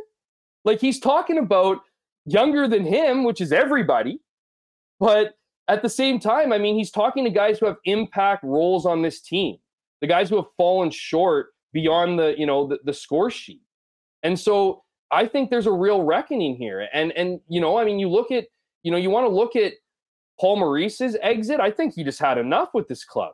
I think he saw a team that was impossible to reel in, saw probably the writing on the wall and where this team was headed. And I think that Paul needs to have some ownership of that, because I think he was the one that let things go wild. I think he got to a point where the accountability was now impossible because those guys got whatever they wanted, right? Because guys were never held accountable, because guys whether, they made mistakes. We're never, and mistakes happen, but, giving opportunities. This is a hierarchy-based team. There are, and I mentioned this on Kenny and Rennie's show last night, that, I keep going back to that Zecchino Chara quote when he was with Boston, about how, people asking them why the Bruins are the way they are, why every year, no matter who they bring in, when you talk about contracts and guys taking less money, building a culture, like, why would anyone in Winnipeg, like Pierre-Luc Dubois, for instance, want to go back, want to take a haircut or a team-friendly, deal? You take team-friendly deals from winners. The Jets aren't winners. Going back to the Zdeno Chara comment, when he was asked that question, he said that these rookies would come, like, these guys don't come in as first-year, second-year players and are known as first and second-year players. They're known as a piece of the puzzle, a key piece of the puzzle, understanding that if this team is going to make it out of an 82 season and make it through 4 rounds in the playoffs, they're all going to have to be pulling together. I don't think that exists with this organization. And I think if you ask younger guys, and people, I remember this last time. Well, did you listen to Eric Comrie talk about Blake Wheeler and what he does behind the scenes? Yeah, the backup goalie of the Winnipeg Jets is the guy that you want to listen to when it comes to giving the truth of a team's culture. I'd be asking guys lower, guys who have taken haircuts, guys who have, are fighting for a position, that watch night in and night out this team not succeed, or younger guys and not get opportunities. I mean, when's it going to change? It's not. And that's the problem. And this team, and like saying that, you mentioned Josh Morrissey, and I talked about how great of a season he's having. I mean, after that game against Detroit, that guy looked like a lost soul. And the reality is you have that guy giving everything that he can give, playing out of his boots after a really, really emotionally tough year. And you have a captain who has absolutely no interest in even saying the words that they're not playing well. Like, he can't even acknowledge that much. Like, it's just insane to suggest it. A guy in the past has told reporters to fuck off. A guy has told, he's told reporters that, the line, he wishes for a more positive line of questioning. When have you ever heard that from any captain on any other team? And then you have Mark Scheifele, who's also wearing an A, who doesn't want to play defense, and who so clearly does not believe in the team's vision or structure that he's now reverted to playing his own style, doing whatever he wants. And I mean, what the future holds here, I mean, holy, if I'm Kevin Cheveldayoff, I'm almost hoping I get fired, because the mess in front of him right now is almost unfixable. And at this point, it's gotten so bad, and it's like every year over year, it's like, oh, clean slate. But no, this was predictable. And I'm not going to say that, even picking up guys like Brendan Dillon and Nate Schmidt, I'm curious what those guys think. Those guys played on solid teams, teams that actually consistently year in and year out. I'd be fascinated if we can inject them with truth serum and hear what they have to say, because the reality is that this team is just feeling like they're contenders and playing like they're a non-playoff team. Yeah, I don't think they're feeling like they're contenders right now, Jeff, as they play out the stretch. Well, listen, you brought it up. I may as well get right to this. I was watching the game with some friends last night after the Masters, and listen, we know that, wins or losses right now. I mean, as I said, I was looking for a professional effort from a club that shows that they're, still going out there, working hard, all the things that we've discussed. Scheifele's been a trigger point for a lot of conversations here. We saw him get injured last night and go to the bench, and that was one of those ones we know we won't play tonight. And, I turned, and it didn't take long for someone to mention, I wonder if that's the last time we see Mark Scheifele as a Winnipeg Jet. And we'll see what happens with him playing for the rest of the season. But I think that more than ever before on any of these conversations that we've had, there's a more realistic possibility that is something that this organization's seriously looking at. And I'll mention this to you right now that I talked with Remus about earlier. I'm not sure if you were online at all this weekend. I'm sure you were, and saw some of the ads that the Jets are pushing right now. I mean, they're doing a real push right now for, season ticket membership. We've talked about it. They have to do it for the first time really ever. There was front page paper, I think the Sun and the Free Press both had big ads. But what really stood out to me, and again, maybe I'm making more of this than it is, but I found it interesting.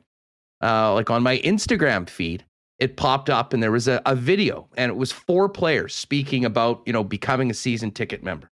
It was Pierre-Luc Dubois, it was Kyle Connor, it was Nikolai Ehlers, and it was Josh Morrissey. And I mean, I think when we think about the core of this team going forward, it is those guys. But I couldn't help but notice that Mark Scheifele and Blake Wheeler, who have been the faces of this franchise for so long, not only not prominently featured, not in those at all. Now, there has been some other things where you get a picture or two of them, but let's face it, the messaging moving forward is not about 55 and 26. And I'm starting to really think that a lot of the things that we've talked about that are obvious to us watching, I think have been accepted by a lot of people with a lot of influence, shall we say, downtown. Yeah, and there's precedent to that. I mean, this organization had Patrick Laine and refused to promote him or to use him as a marketing tool. I mean, I think it took a couple of years for them to put him up on the arena. I mean, that's, I don't know how much to look into that as far as, okay, the season ticket holders. I mean, yeah, I think it suggests something, or maybe it leaves the door open in the event that one. They're not selling 55 or 26 right now. They're selling a different group of players, and I think there's a reason for that. No, sure, absolutely. I'm just not. I can't just say absolutely, no doubt. Like, I have no idea if that's what they're doing, or if they're just if they're just marketing maybe some of the younger guys, future guys. Maybe they see the frustration of 55, and that the idea of seeing 55 on a season ticket, pamphlet, whether he's here in the future or not, just isn't appeasing to a fan who looks at it and gets these feelings of, oh, that guy, no way I'm buying tickets, whatever it might be. I don't know. But, clearly something's got to give. This is just, it's a disappointing season for fans who had such high aspirations of this organization, this team. That the ownership, but Mark Chipman is disappointed. It's going to be a tough situation for him. I mean, even when you go back to Maurice, I mean, he was physically shaken that Maurice walked away from this team. I mean, this was not something that he thought would happen. And I mean, I think you can make the argument that Maurice should have been on the hot seat. So the fact that it was so much probably not on the hot seat makes you wonder what exactly is the situation with Kevin Cheveldayoff? Because I mean, clearly heading into this season, there was absolutely no thought that this, that Cheveldayoff would be, one of the guys out the door at the end of the year. But as you see attendance, lessen, as you see, you talk about tickets. I mean, you used to work in that industry, Huss. The Jets didn't even have a ticket bureau, if you will. No, for years, because they didn't have to sell tickets. They didn't have anything. They shut it down. And to their credit, when they moved from the American Hockey League to the National Hockey League in the drive for 13,000, I mean, finishing up in the Moose years, I mean, you had a big group of guys that their exclusive job was season ticket sales, group tickets, all of those things. And that disappeared. To their credit, they moved people in. People weren't losing jobs. They did other things. But that is over right now, and well, that's my point. But my point is my point is it's just another example that they aren't going to do something until they absolutely have to do it or feel like they have to do it. Yeah, that time is now. That's what I'm saying. It is now. And if we're heading that's in that direction, sure. But I also could see this organization going, well, was this year an anomaly? Can we go back into next season? And I mean, I just don't think you've seen enough whatsoever to suggest as much. And so if changes don't happen, I mean, you hate to think, look, whether it's a danger of this team, whatever, everyone talks about how this team needs to have at least 13,000 fans in the stands. That the bottom line took a massive hit over COVID. So there is some, serious situations here with the local hockey team, but it's one thing to have, that kind of outside stuff, but it's a whole other thing to sell a product that clearly is just not showing the kind of effort deserving of the ticket prices that, fans shell out. No, there's no doubt about it. Jeff Hamilton's with us from the Winnipeg Free Press. Back to Lowry for a minute. Because I think we all realize that he's in a very difficult situation right now. I mean, he had a great opportunity. Things haven't really gone well for him or the team. There has been, well, for whatever reasons you want, a lot of the message has not been getting through. If you're Dave Lowry, what are you doing over these last 9 games of the season? I mean, I think he's still going out and he's going to do his best to get the best out of this hockey club. But I mean, it is somewhat of a bizarre season when you're an interim head coach that many people would think, and I'm not saying he is for sure, but somewhat of a lame duck head coach with the changes that are expected. What do you make of Lowry's predicament with these final games, considering everything that's happened up until this point? I don't know, book a trip after the season's done and go away for a bit. Like, I don't know, get away from it all. It's been a tough go for him. I mean, can't really say he's earned a job next year. I mean, I think he's tried his best. I mean, he cares, but I think is that, and the fear I imagine for him is that as these games wind down, it's just going to get worse because nobody wants to get hurt.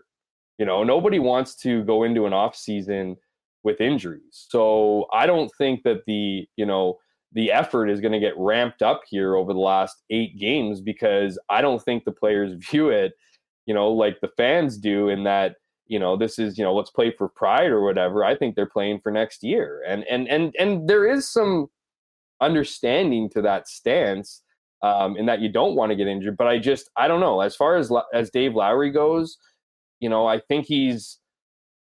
just don't think he's done enough. And the reality is this team is exposed in some of the worst areas, defensively, they're lame ducks in front of their net.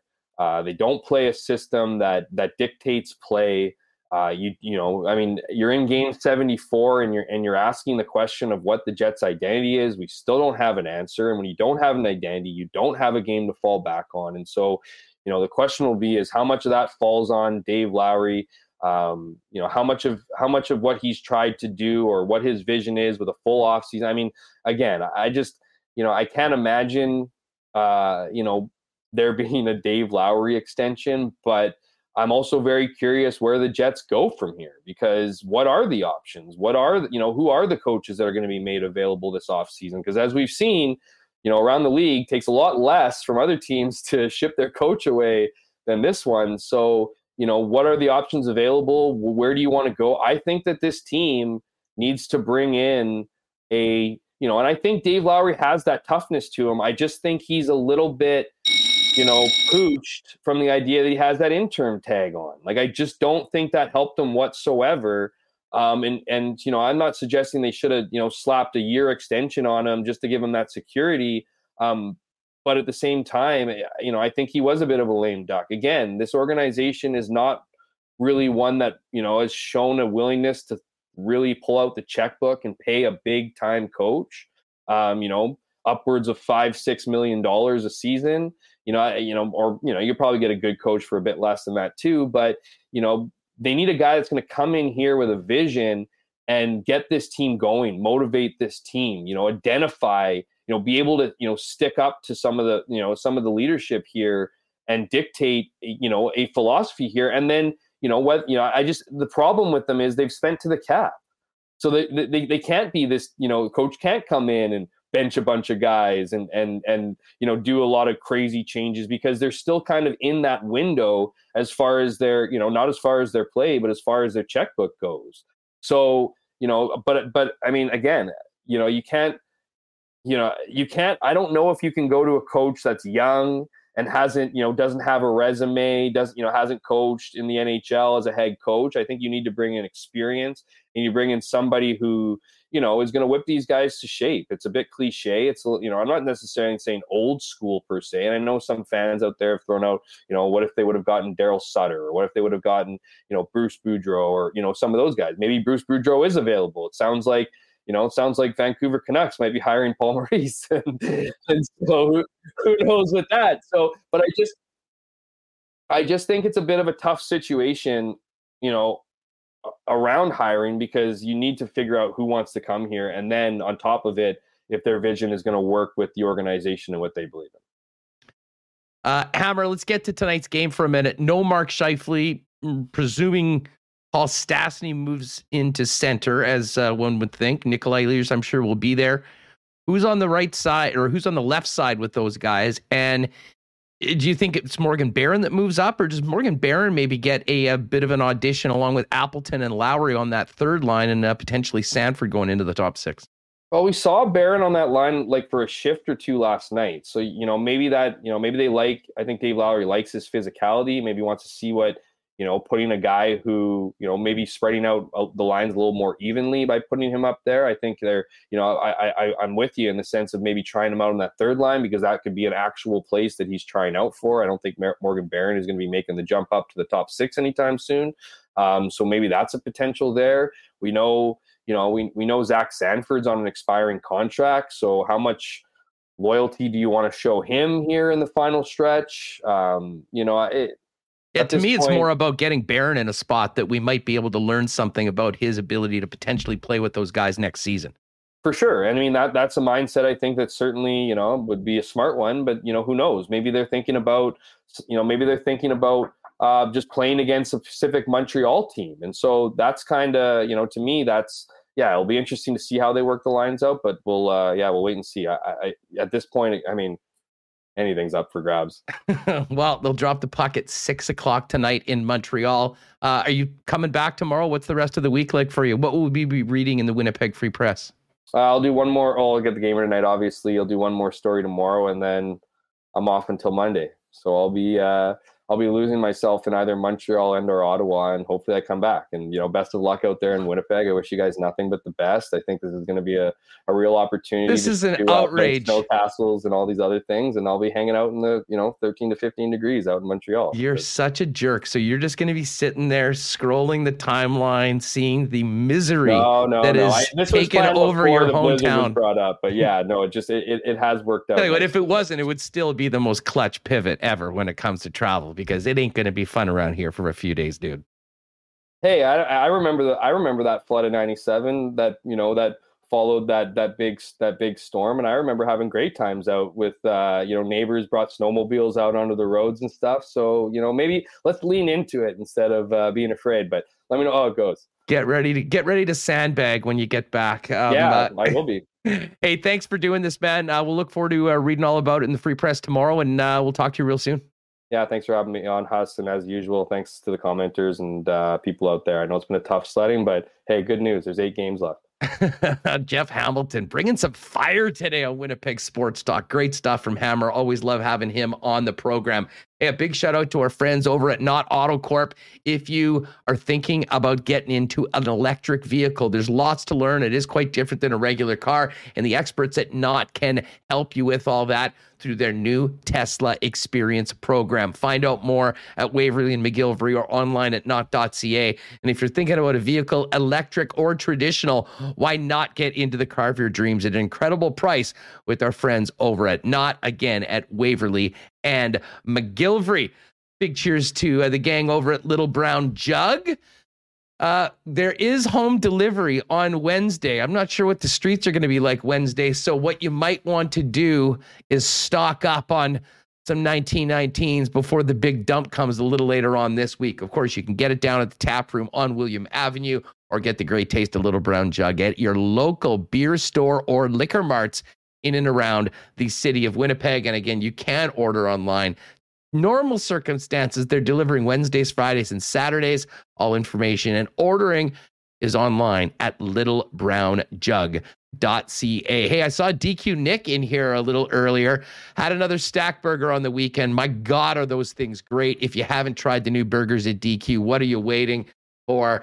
And listen, I know we said that we were getting into blizzard season, meaning that, we were going to eat lots of blizzards at the Nick and Nicky DQ.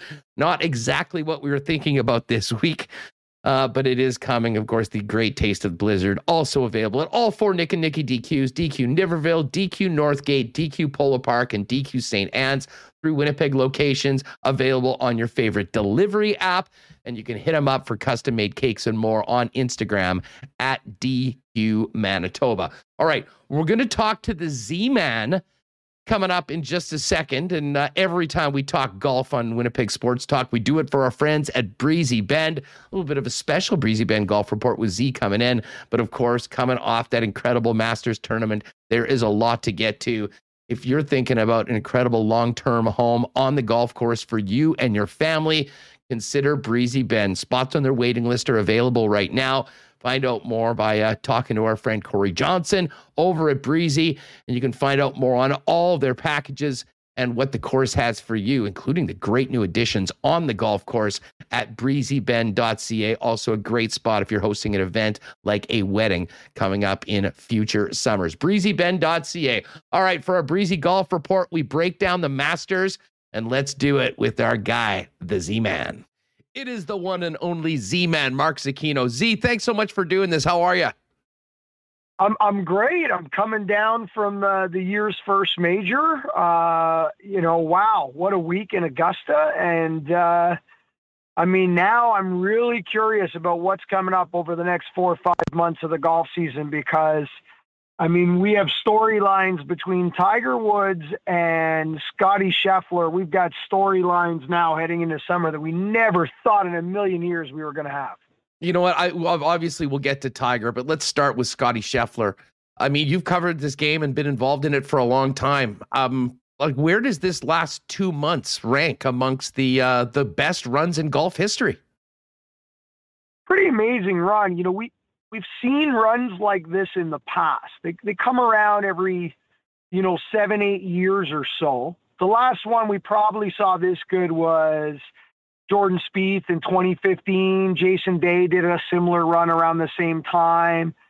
Then you go back to the 2000s. Of course, I'm eliminating Tiger Woods from this conversation because those are Gretzky numbers. Let's just forget about that. But other than Tiger, VJ had a run that was crazy about 10 years prior to that Jordan Spieth, Jason Day time in 2015. And then, Dave Duvall in 99 went on a crazy run. So they happen. And it's just a matter of, how long can the player ride the wave? I feel like this one might be a little different in the sense that, I think this wave can be sustained very similar to some of those previously mentioned. Like all those players were incredible players and those waves lasted multiple seasons. Scotty Scheffler doesn't really do anything. You wouldn't say he's the world's best at anything other than he's officially ranked world number one. He's the world's best at winning right now. But he's not the longest player in the world, but he's long. He's not the best iron player in the world, but he's sharp. He's not the best short game on the planet, but he leads the PGA Tour right now in scrambling. So, all the boxes are checked. And to a lot of golf fans, maybe not golf fans, but certainly sports fans, this will probably come a little bit as, where did this guy come from? Like this happened from nowhere. Well, the wins happen quite quickly. The wins have come from nowhere. But this has been 2 years in the making. He's the 2020 Rookie of the Year. In 2021, he had a large bucket of top 10s and top 5s at very big events, which led to an undefeated record at the Ryder Cup. So the 24 months that have led into this last 60 days, he has really kind of put the pieces in place to get here. Now, none of us anticipated this. You cannot anticipate 4 wins in 2 months, including a major. But we all thought sooner or later Scotty Scheffler was going to start to win. We've been waiting for that. We just didn't think it was going to come like this. Z, and he is a unique player. Especially with the incredible cameras they're using at the Masters, you really get to sort of break down, what these players are doing, watching them, especially when a guy's been leading the tournament the entire week with how many shots we saw of him. He has some of the most bizarre footwork off the tee I think I've ever seen. 100%. It's footwork like Bubba Watson. It's footwork that is, it's a bit of a throwback to a certain degree. But I love that. I love the homegrown swing. Like he's had one golf instructor his entire life who was there with him on Sunday to celebrate in this. And, this is a guy that's pretty much swung the golf club exactly the same way his entire life and found a coach that was not going to change him. That found a coach that said, okay, let's find out what you do well and let's give you the opportunity to just do what you do well more often. I'm not going to try to reconstruct the wheel here. And I love that. And I think that's why it works so well under pressure. I mean, he mentioned how bloody nervous he was Saturday and Sunday, stomach pains the entire weekend. He actually broke down in tears Sunday morning because he basically having anxiety attacks.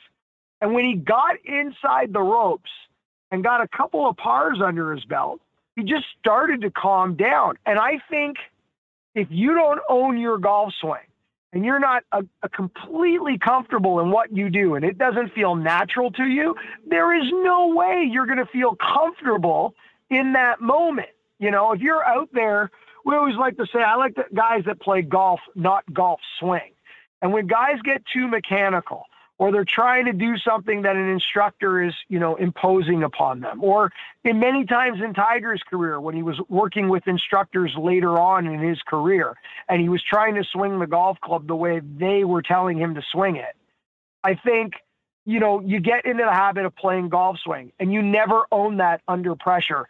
And we can't say that about Scottie Scheffler. It's a complete opposite. He's swinging the same way he swung it now than he did 15 years ago, the swing he was born with. And it really holds up when the chips are down. Well, and you mentioned the scrambling and the pars on the first couple holes. I mean, those were sketchy pars, and he did it at the same time that Cam Smith was birdieing 1 and 2. They get to the third tee. He's got a one-shot lead, and Jim Nance said he's never seen anybody hit it as far left as Scottie Scheffler did on the third hole. That being said, to me, that tournament was won with one of the most brilliant chip-ins you will see. And of course, Cam Smith bogeyed that hole, and it seemed like Scotty could sort of breathe. And from there on in, he was away. What did you make of the number 3? And do you agree that was maybe the most impactful moment of Sunday's round? I think it was the most impactful moment, and I think the entire golf tournament just comes down to 2 moments. The biggest one, 3, I agree. And there's a domino effect there. I mean, first, he is fortunate enough to get relief from the scoreboard, which gives him an open lane to the green. Otherwise, he was completely stymied behind several trees. So he gets to use the rules to his advantage and get free relief from the scoreboard, which then gives him line of sight.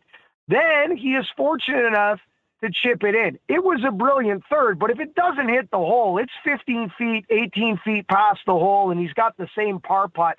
He's got the same par putt as what Cameron Smith ended up with. So, I mean, a lot of things need to line up there, and I thought that was the largest moment in the tournament. And then the second moment in the tournament, I really think was, Cameron Smith was a huge birdie at 11, massive 2-shot swing at 11. And he goes for the flag at 12 and rinses it in Rays Creek. And we've seen it so many times, number 12 over the years, bite players. On Sunday's coverage, before we went to network coverage, I brought up Cameron Smith and showed Cameron Smith's tee shot on Monday, I should say, at the Players Championship when he took on that flag at the Island Green and got away with it and won his Players Championship. And I said to Lindsay Hamilton, I said, Lindsay, we might end up with a situation on 12 later on this afternoon where Cameron Smith is faced with a tee shot on 12 and a decision whether to go at the flag or not. And we'll see if he decides to do what he did at 17. And if he decides to play aggressive, will he get away with it? I said, I just can't wait to see this unfold. And sure enough, 5-6 hours later, we were dealt that exact hand, and this time he got burnt. So for me, those are the 2 moments of this entire golf tournament. And it's, you know what? It's not the first time or the last time we're going to see 12 decide this golf tournament. Talking Masters with Mark Zecchino of TSN, Golf Talk Canada, PGA Tour Radio, and more. Z, let's talk about Corey Connors. His 3rd top 10 at Augusta. And a really gutsy back 9 to stay out there in that top 10. What do you think about Corey's 4 days? Well, I know just this golf course just sets up so well for Corey. 3 top 10s in a row. I mean, it's a second shot golf course. Typically, the best iron players in the world are typically the players that win at Augusta. The main other than Tiger's magic, the main reason he's won 5 green jackets is, he's the greatest iron player of this generation. The reason Jack Nicklaus won 6 green jackets is no one could hit his irons higher in that era than Jack. Jack would hit those towering, high, soft irons and be able to, control the bounces and the speed of these greens. And, it led to 6 green jackets. So it's no surprise to me that Corey Connors, who, is near or at the top of most iron categories year in and year out on the PGA Tour, does well at Augusta. I guess the big question is going to be, does the putter ever catch up with Corey for 4 days in Augusta? Leading into Sunday's round, before we got to Sunday, for the 50 players in ties that made the cut and head to the weekend, Corey was only beating 6 of them with the putter. I mean, he was giving away a lot of shots to the field with the flat stick. And eventually you're going to need to get some putts to fall. And eventually you're going to need to putt with a little bit more aggression when you get to the weekend and maybe not be as defensive on the greens as what you are typically programmed. And that's a lot easier said than done around there. As you know, you get that golf ball on the wrong side, those greens start to get a little brown. They get a little quicker as the week goes on. It's hard to putt, and not worry about the one coming back. But at the end of the day, that's how you've got to win green jackets. But, I expect Corey to win at some point very soon. It might not be a green jacket. It might not be a major, but he's in the field this week at RBC Heritage. And this is a perfect golf course for him down at Harbour Town. And sooner or later, he's going to grab that second career win, likely going to be somewhere on the PGA Tour at a place like Harbour Town. And I got to think it's going to happen over the next 3 or 4 months. Z, we were all focused on Scotty Scheffler and Cameron Smith, but what a show Rory McIlroy and Colin Morikawa put on in that final round, with maybe the coolest way to end a Masters tournament for the two of them playing together. Yeah, they just brought it too late, right? They waited till Sunday to bring the A game, and what a moment though on 18. And Morikawa has been steady this year, but has not had his best stuff. You know that Morikawa is going to win a green jacket in the next 3 or 4 years without question. This guy is going to have a green jacket, and he will be a story in every major throughout the summer moving forward. I find Rory the real question mark here. Rory's got to start to change his approach to majors.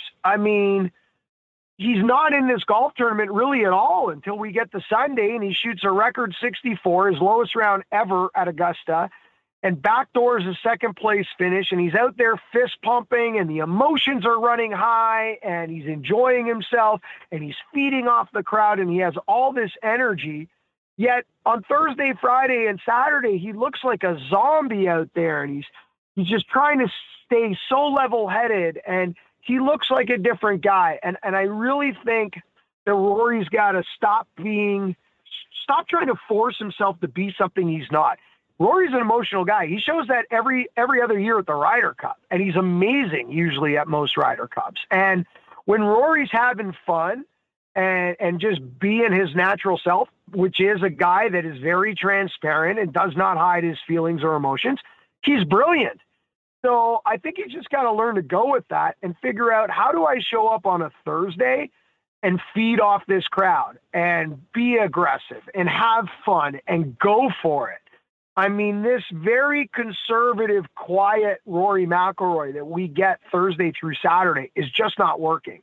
And the guy we get on Sundays, when he's kind of not really in it and he's kind of out of it and is playing with house money and nothing to lose, might be the most fun person you can watch play golf on the PGA Tour. So we need more of that Rory on Thursday. And if we get it, look out, because, when he's at his best, when you get the Rory we got on Sunday, he's the best player in the world. He just needs to figure out how to find that guy on a Thursday morning.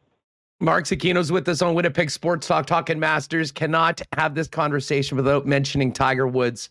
The first round, I think, was something so special. Makes the cut on Friday. It was a tough weekend, but overall, I think just the sports in general, better off with Tiger in it. What did you make of the odyssey that was his 4 days, and how impressed with you that he was able to just get it done? I just I've always been more impressed with his ability to will. He used to will the golf ball in the hole. He really did.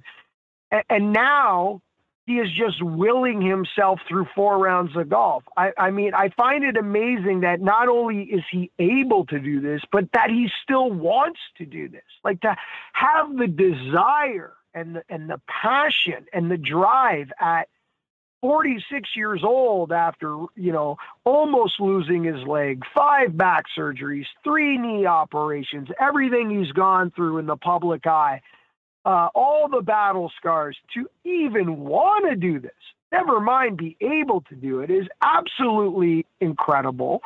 And now it is simply a matter of how healthy this body can get, because I think there's a couple of things that he has proven in the last 4 days or so.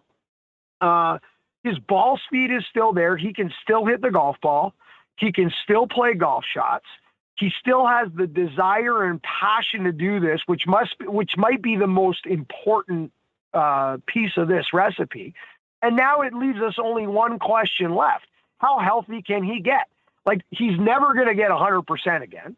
But for most people we spoke to on the ground this week, he played this golf tournament at 65%. I mean, that's literally where he was at from a physical standpoint. If you were asked Tiger, where are you in the rehab? And he wouldn't give you this number.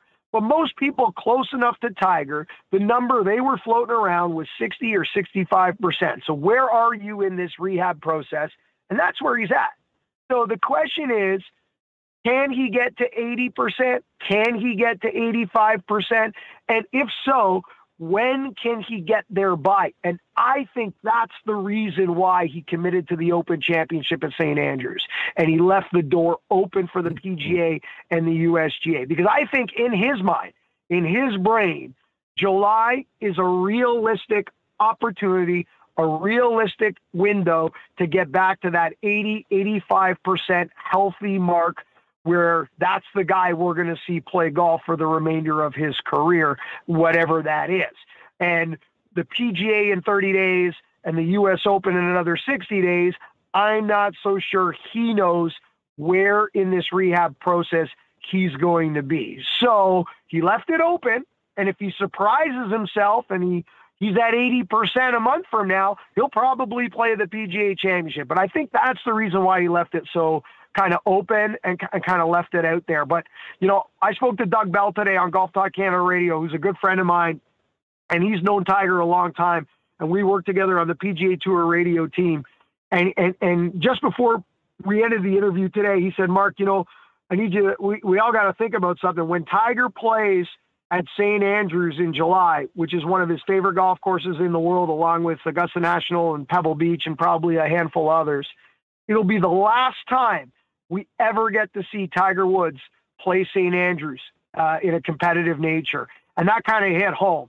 On the 150th anniversary of the Open Championship at the home of golf, this will be the last time we ever see Tiger Woods, because even if Tiger stays healthy for 3 or 4 more years, the Open Championship is not going to be back at St. Andrews anytime soon after this.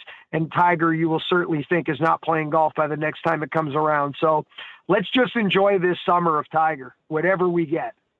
Just watch him win at St. Andrews. That would be unbelievable.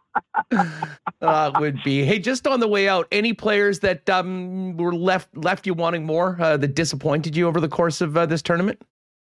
Well, Morikawa disappointed me a little bit in the sense that, in a similar boat to Rory, he waited till Sunday to bring it. His performance was lackluster, for 3 days. And he really played the Masters, with his C game. Maybe his B- game is the best you could give him. And he managed to shoot to place 5th. There are some head-scratching performances here, though, if you think about it. Jon Rahm lost in the wilderness, and this was a player that just a few weeks ago was world number 1 in the world still. And, firing on all cylinders when we started the calendar year of 2022. Nowhere to be found, Jon Rahm. Jordan Spieth, on a golf course that he knows inside out and absolutely loves, misses the cut. DeChambeau, against doctor's orders, plays this tournament and plays 2 rounds and goes home.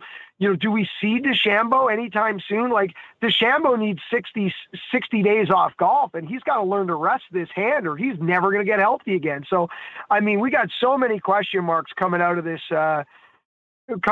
Masters. It is just unbelievable. And we're only 30 days away from the next major. And I don't know if we're going to have any of these questions answered between now and then.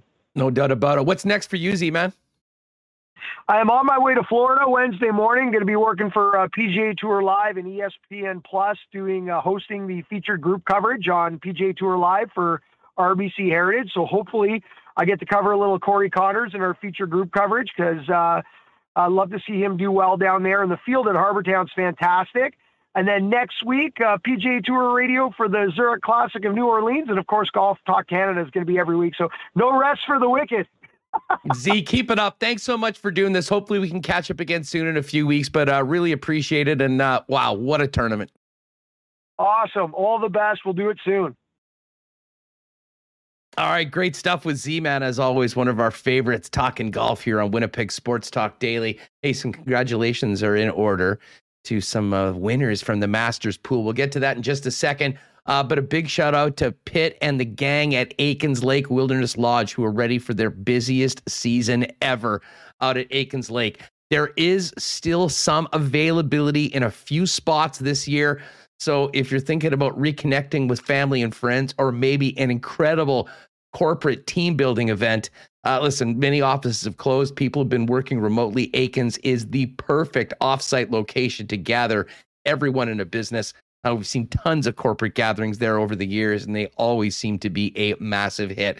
If you're thinking about a world-class fly-in fishing location not too far away from Winnipeg, Aikens Lake is the place at aikenslake.com. And by the way, if they are looking for one more guide, I can tell you that this is like the dream job of dream jobs for young people, maybe in university. If you have someone that might fit the bill, you can hit Pitt up on Twitter at Aikens Lake, or give them an email, or follow in the website at aikenslake.com. It's official. It is here. The Canadian Club and Ginger, sure to be the drink of the summer, available now not just at Manitoba liquor marts, but in beer stores as well. If you've tried the great taste of CC and Ginger before, now no mixing needed at all. Ready to drink in 6 packs of cans, ready for you. And this month at 26 Manitoba liquor marts, you'll also be able to get a free can with any purchase of Canadian Club. Not to mention, roll this week, an amazing extra air miles promotion on Canadian Club at your local Manitoba liquor marts. Try it out wherever you get beer or mixed drinks. The new Canadian Club and Ginger, available throughout Manitoba. All right, we'll get to the cool bet lines in a minute before the end of the program. But Remo, as I just mentioned, some congratulations are in order. I know Stickster has been doing a touchdown dance, and justifiably so, all show long, because he won the big 50-person tournament. C. Bergen in second, T. Conapoli, great run. He was in third place. Steve-O in fourth, and Hammerballs getting me by 1 stinking point to get into the money. Overall, though, as you know, being a Scotty Scheffler backer was a very, very good weekend, both in DK and over at CoolBet. Yeah, there's a lot of, Masters, first major of the year, brings a lot of people to pools and picking golfers. I didn't fare as well. I only had 5 of 6 make the cut, but still fun to participate in. Follow along. I was just disappointed that it wasn't like, I turned it on. I was like, well, this isn't close. Where's the drama here? Now, maybe there was some drama where he missed the putts on 18. That at the end. But I mean, as we talked about with Z-Man, it was all about that third hole. Mm-hmm. I mean, he hit that ball so far left, and as Z-Man correctly pointed out, did get a very, very nice ruling with the temporary stands, and was able to bring it back and get it into a window where he could hit a shot. Didn't hit the green, but to hole that chip when Cam Smith bogeyed was really the turning point of it. And, Scheffler, 3 or 4 rounds, all under par, had such a comfortable lead on 18 that, the 4-jack was a little bit of unnecessary theater, I'm sure, from Scotty's perspective, but he got it done. And, man, 4 wins in the last 6 events, I think, now for Scotty Scheffler. quickest player ever to go from winning his first PGA Tour event to world number one, and then to win the Masters after already being number one. And it looks like Scottie Scheffler is going to be up near the top for quite a while. 30-person contest. Shout out to Jay Weiss, MG Sheldon won, and Jason Jett, who took down the top 3 spots. Remo, let's get to Blue Jays season is on. And I got to tell you, my one takeaway from the Blue Jays this year is to take the over every single game. Man, they can hit. But yikes, some iffy pitching at times on the weekend. Although 2-1, you got to like winning the first series of the year. I mean, it wasn't exactly the way you draw it up on Friday. You're all excited, packed house for the home opener. Jose Barrios, the guy you traded for last year, not exactly the way you draw it up, going down 7-zip and then winning 10-8. Absolutely incredible. Still covering the run line too, which you will recall I had from Friday's show. Jose Barrios, like 1/3 of an inning pitched and 4 earned runs given up. Absolutely wild game. You know, shout out to the bats, though, to Oscar Hernandez with the hit, but also the big catch at the end of the game. And the crowd there was so fired up. It was going viral, the crowd. There's also, they have the umpires mic'd up now on like safe calls. And when the guy called, I think it was Hernandez, safe at the plate on a bang bang play, the crowd someone joked on Twitter, it might have been Jared Carabas. They popped like a WWE crowd when Stone Cold, you hear the glass break. They were so fired up there for the Jays. I think we know they're very high. They were like number 2 on the betting odds for the World Series. But yes, go with the overs on the Jays. 10 runs on Friday. Yesterday, Hyun-Jin Ryu took a liner off his leg and had to leave the game. Already wasn't pretty. Saturday's game, they won, a bit low score, won 4-3. We know their bats are good, but the pitching is going to have to, keep them lower than however many runs they've been giving up. But hey, 2-1, as you said, they don't ask, they don't ask how it's done. You just get the wins and you move forward. Win the series, moving on. We'll have a lot of fun talking Jays this season. If the first weekend of the year is any indication of what we've got coming up in the next 159, it's going to be a fun roller coaster of a year for the Toronto Blue Jays. Now, closer to home, Remus, we do have some baseball breaking news of a Winnipeg variety. I was doing my concession insider work on the weekend.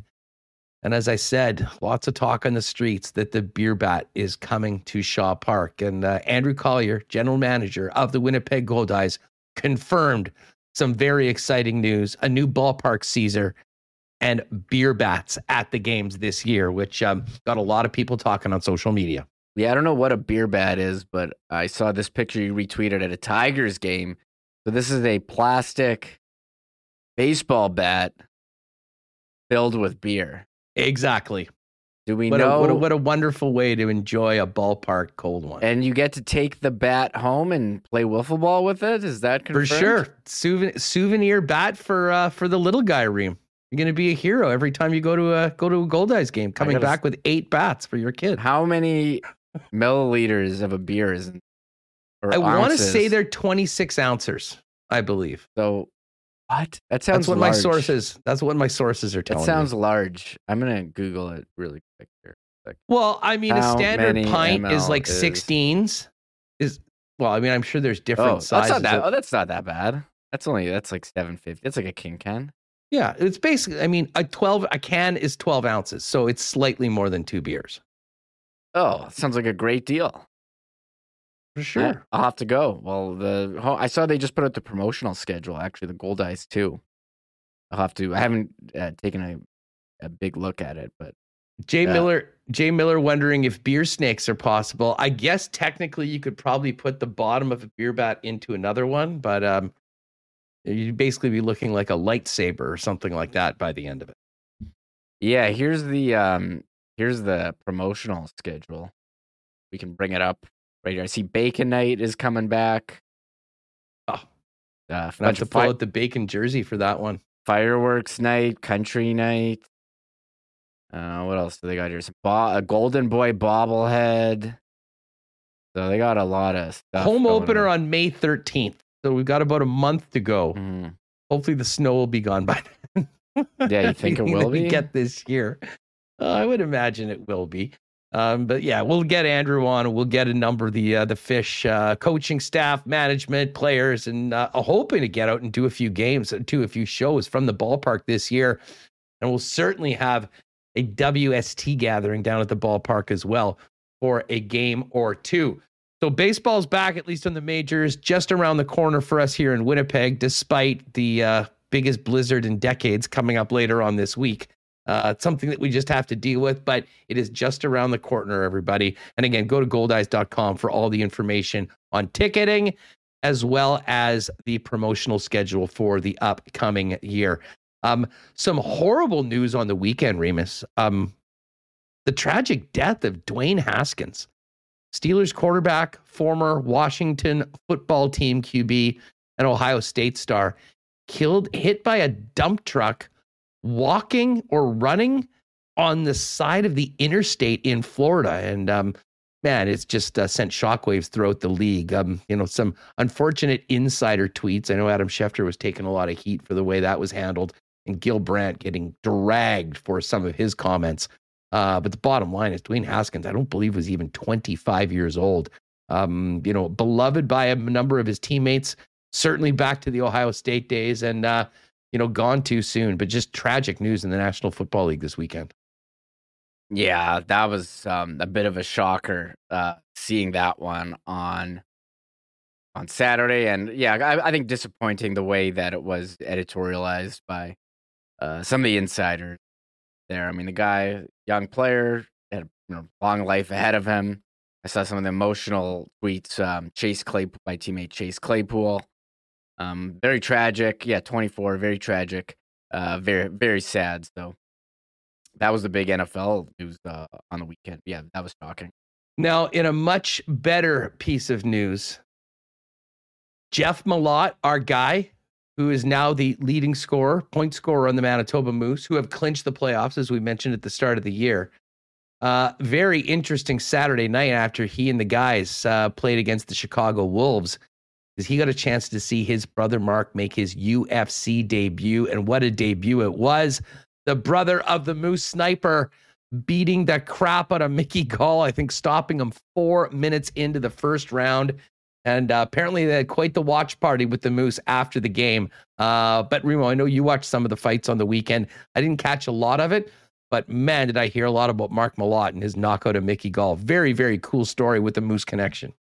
Yeah, we got Fedge Malott, Jeff Malott with the Moose, Mike Malott in the UFC. Big knockout. Big weekend for UFC fights. UFC 273. I did tune in and watch the Korean Zombie just take shots to the face until Herb Dean had to step in the main event. What did you describe it before the show? It was Homer? It was like Homer Simpson when he became a boxer, just sitting there taking shots until the other guy got tired.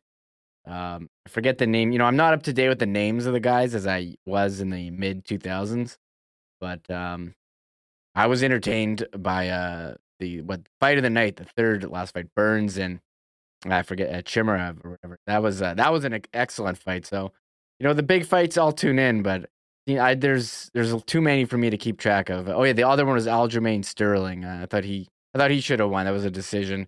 Some of these decisions get controversial, but I didn't. There was some great fights on the main card, that's for sure. But Mike Mott, was UFC debut, big win. Oh, Mike, sorry, I called him Mark. Well, yeah, I'll tell you what, we'll get Fedge back on the program heading into the playoffs, talk Moose, but also talk to a proud brother after watching his bro get it done in the octagon on the weekend. And Remo, this caught a few people off guard, but opening weekend in the CPL, and Valor FC was on the pitch. Now, they won't start at home until the 1st of May. And it was somewhat of a heartbreaking result. I mean, you don't mind getting a draw on the road, I guess, but when you're up in the final minutes hanging on to a 1-0 lead, you don't want to let that one slip. They did, but still 1-1, Valor FC on the board, first point of the season. Congratulations to Phil Dos Santos for, first official match this season with Valor, although he did take over at the end of the year. And Tell you what, we talked a lot about Gold Eyes coming up this summer. I'm looking forward to going seeing the lads out at IGF at some point very soon once the season gets started next month for the home portion of the schedule. Yeah, real smart scheduling by the CPL, not having a home game this week in Winnipeg. Yeah, next few weeks, actually. Just keep April off the schedule in Winnipeg. Who knew? It was 10 degrees yesterday, and apparently blizzard, biggest one we've seen in decades, coming tomorrow night and Wednesday. So there's going to be lots. It's going to be WBT tomorrow, Winnipeg Blizzard talk on the show. We will, of course, get to the Jets, but they're probably. I'm going to see if Rob Zobbs can come by and give us the lowdown. Maybe we'll lean on Colleen Brady or something like that. The important news, delivering it here on WST. I'll just get a graphic and get you in front. You can start doing your you know thing. What? That's a good call. We should do a blizzard warning or something like that. And by the way, if you go to your weather app right now, what is this? The Weather Network, Winnipeg, the first thing that you see, winter storm watch, and then underneath the temperature, a red exclamation mark with worst blizzard in decades looms. If that's not ominous, I don't know what is, dude. I usually don't buy this stuff because the weather predictors are often not correct, but I mean, they don't put these warnings out for no reason. So we'll see. That's all I got. I think we are going to see, unfortunately. I went to Costco yesterday, so I think I'm okay. But yeah, I mean, I don't think it's going to be. I mean, I don't know what's going to be. I have no idea. I just remember. I do remember the '97 blizzard. Getting home was pain, but I think I'm in the city, so I don't know if I have to worry as much about these guys like Jeff Cabellis and Chad. The perimeter is closed literally once a month, and you can't do anything. Yeah, 8 times this year the perimeter's been closed. I don't really remember the perimeter ever really closing before, and it's been nonstop this year. And yeah, well, Cabellis, you better make sure to join us. I'm very interested to hear how things are going to be out in your neck of the woods. Of course, we'll be talking about that, as everyone will be. And of course, more on the Jets who are playing the Habs tonight, which, speaking of which, Remo, as we go to the Cool Bet lines for today, that's it. The Jets and Habs, the only game on the NHL schedule tonight. Jets a -119 favorite against the Habs at +102. Total in the game, 6.5. Yeah, who's making that? I know this is probably a rescheduled game, right? Is it? Or I don't know, but I don't think it is. Why is there one game tonight? Who makes this? NHL schedule is so frustrating sometimes. One game. I guess it's the national game as well. So all of Canada gets to watch this. I guess this was supposed to be the Scheifele return to Montreal after last year. They wanted to highlight it. Right, but well, that's not happening. But I'll tell you what, we didn't really hit NBA, and we certainly will be going forward because the Raptors are set for the playoffs, and they're taking on the Philadelphia 76ers, Reem. And we're seeing the Raptors +150 on the series, Sixers -172. Got to tell you, the Raptors are such a unique team. I know a lot of people are pretty high on Philly after getting James Harden and whatnot. Embiid may very well be the MVP of the league this year. But I'll tell you what, I kind of like the Raptors' chances going up against Philly. They match up well, and man, they play so well as a team. Nick Nurse has the team rolling right now, and we've seen the way they've crept up from the play-in all the way to 5th right now. I don't think anybody wants to deal with the Raptors in a 7-game series right now, to be honest. Yeah, I'm looking at the time for game 1. I'm shocked. Saturday at 5 p.m. Usually they get the 11:30 a.m. Yeah, usually, but that's Utah, Dallas. So I guess they locked into a good matchup against Philly, as you mentioned. Joel Embiid playing so well, and they got James Harden. Philly's a 5-point favorite. I think it'll be tight. I might have to tune in. I haven't watched too much Raptors this year, but hard not to hop on the bandwagon. I'll have to switch my hat to a Raptors hat. I got one over here. Yeah, we'll do something setting up the playoffs a little later on this week. But of course, tonight we'll focus in on the Jets and Habs. I am actually going to be doing a little double duty tonight. I'll jump on with Dave afterwards on Legal Curve. I don't know, Drew is off gallivanting somewhere, and I think Ezzy is as well. So before you get to Kenny and Rennie, pop on over and I'll be hanging with Dave over at illegalcurve.com.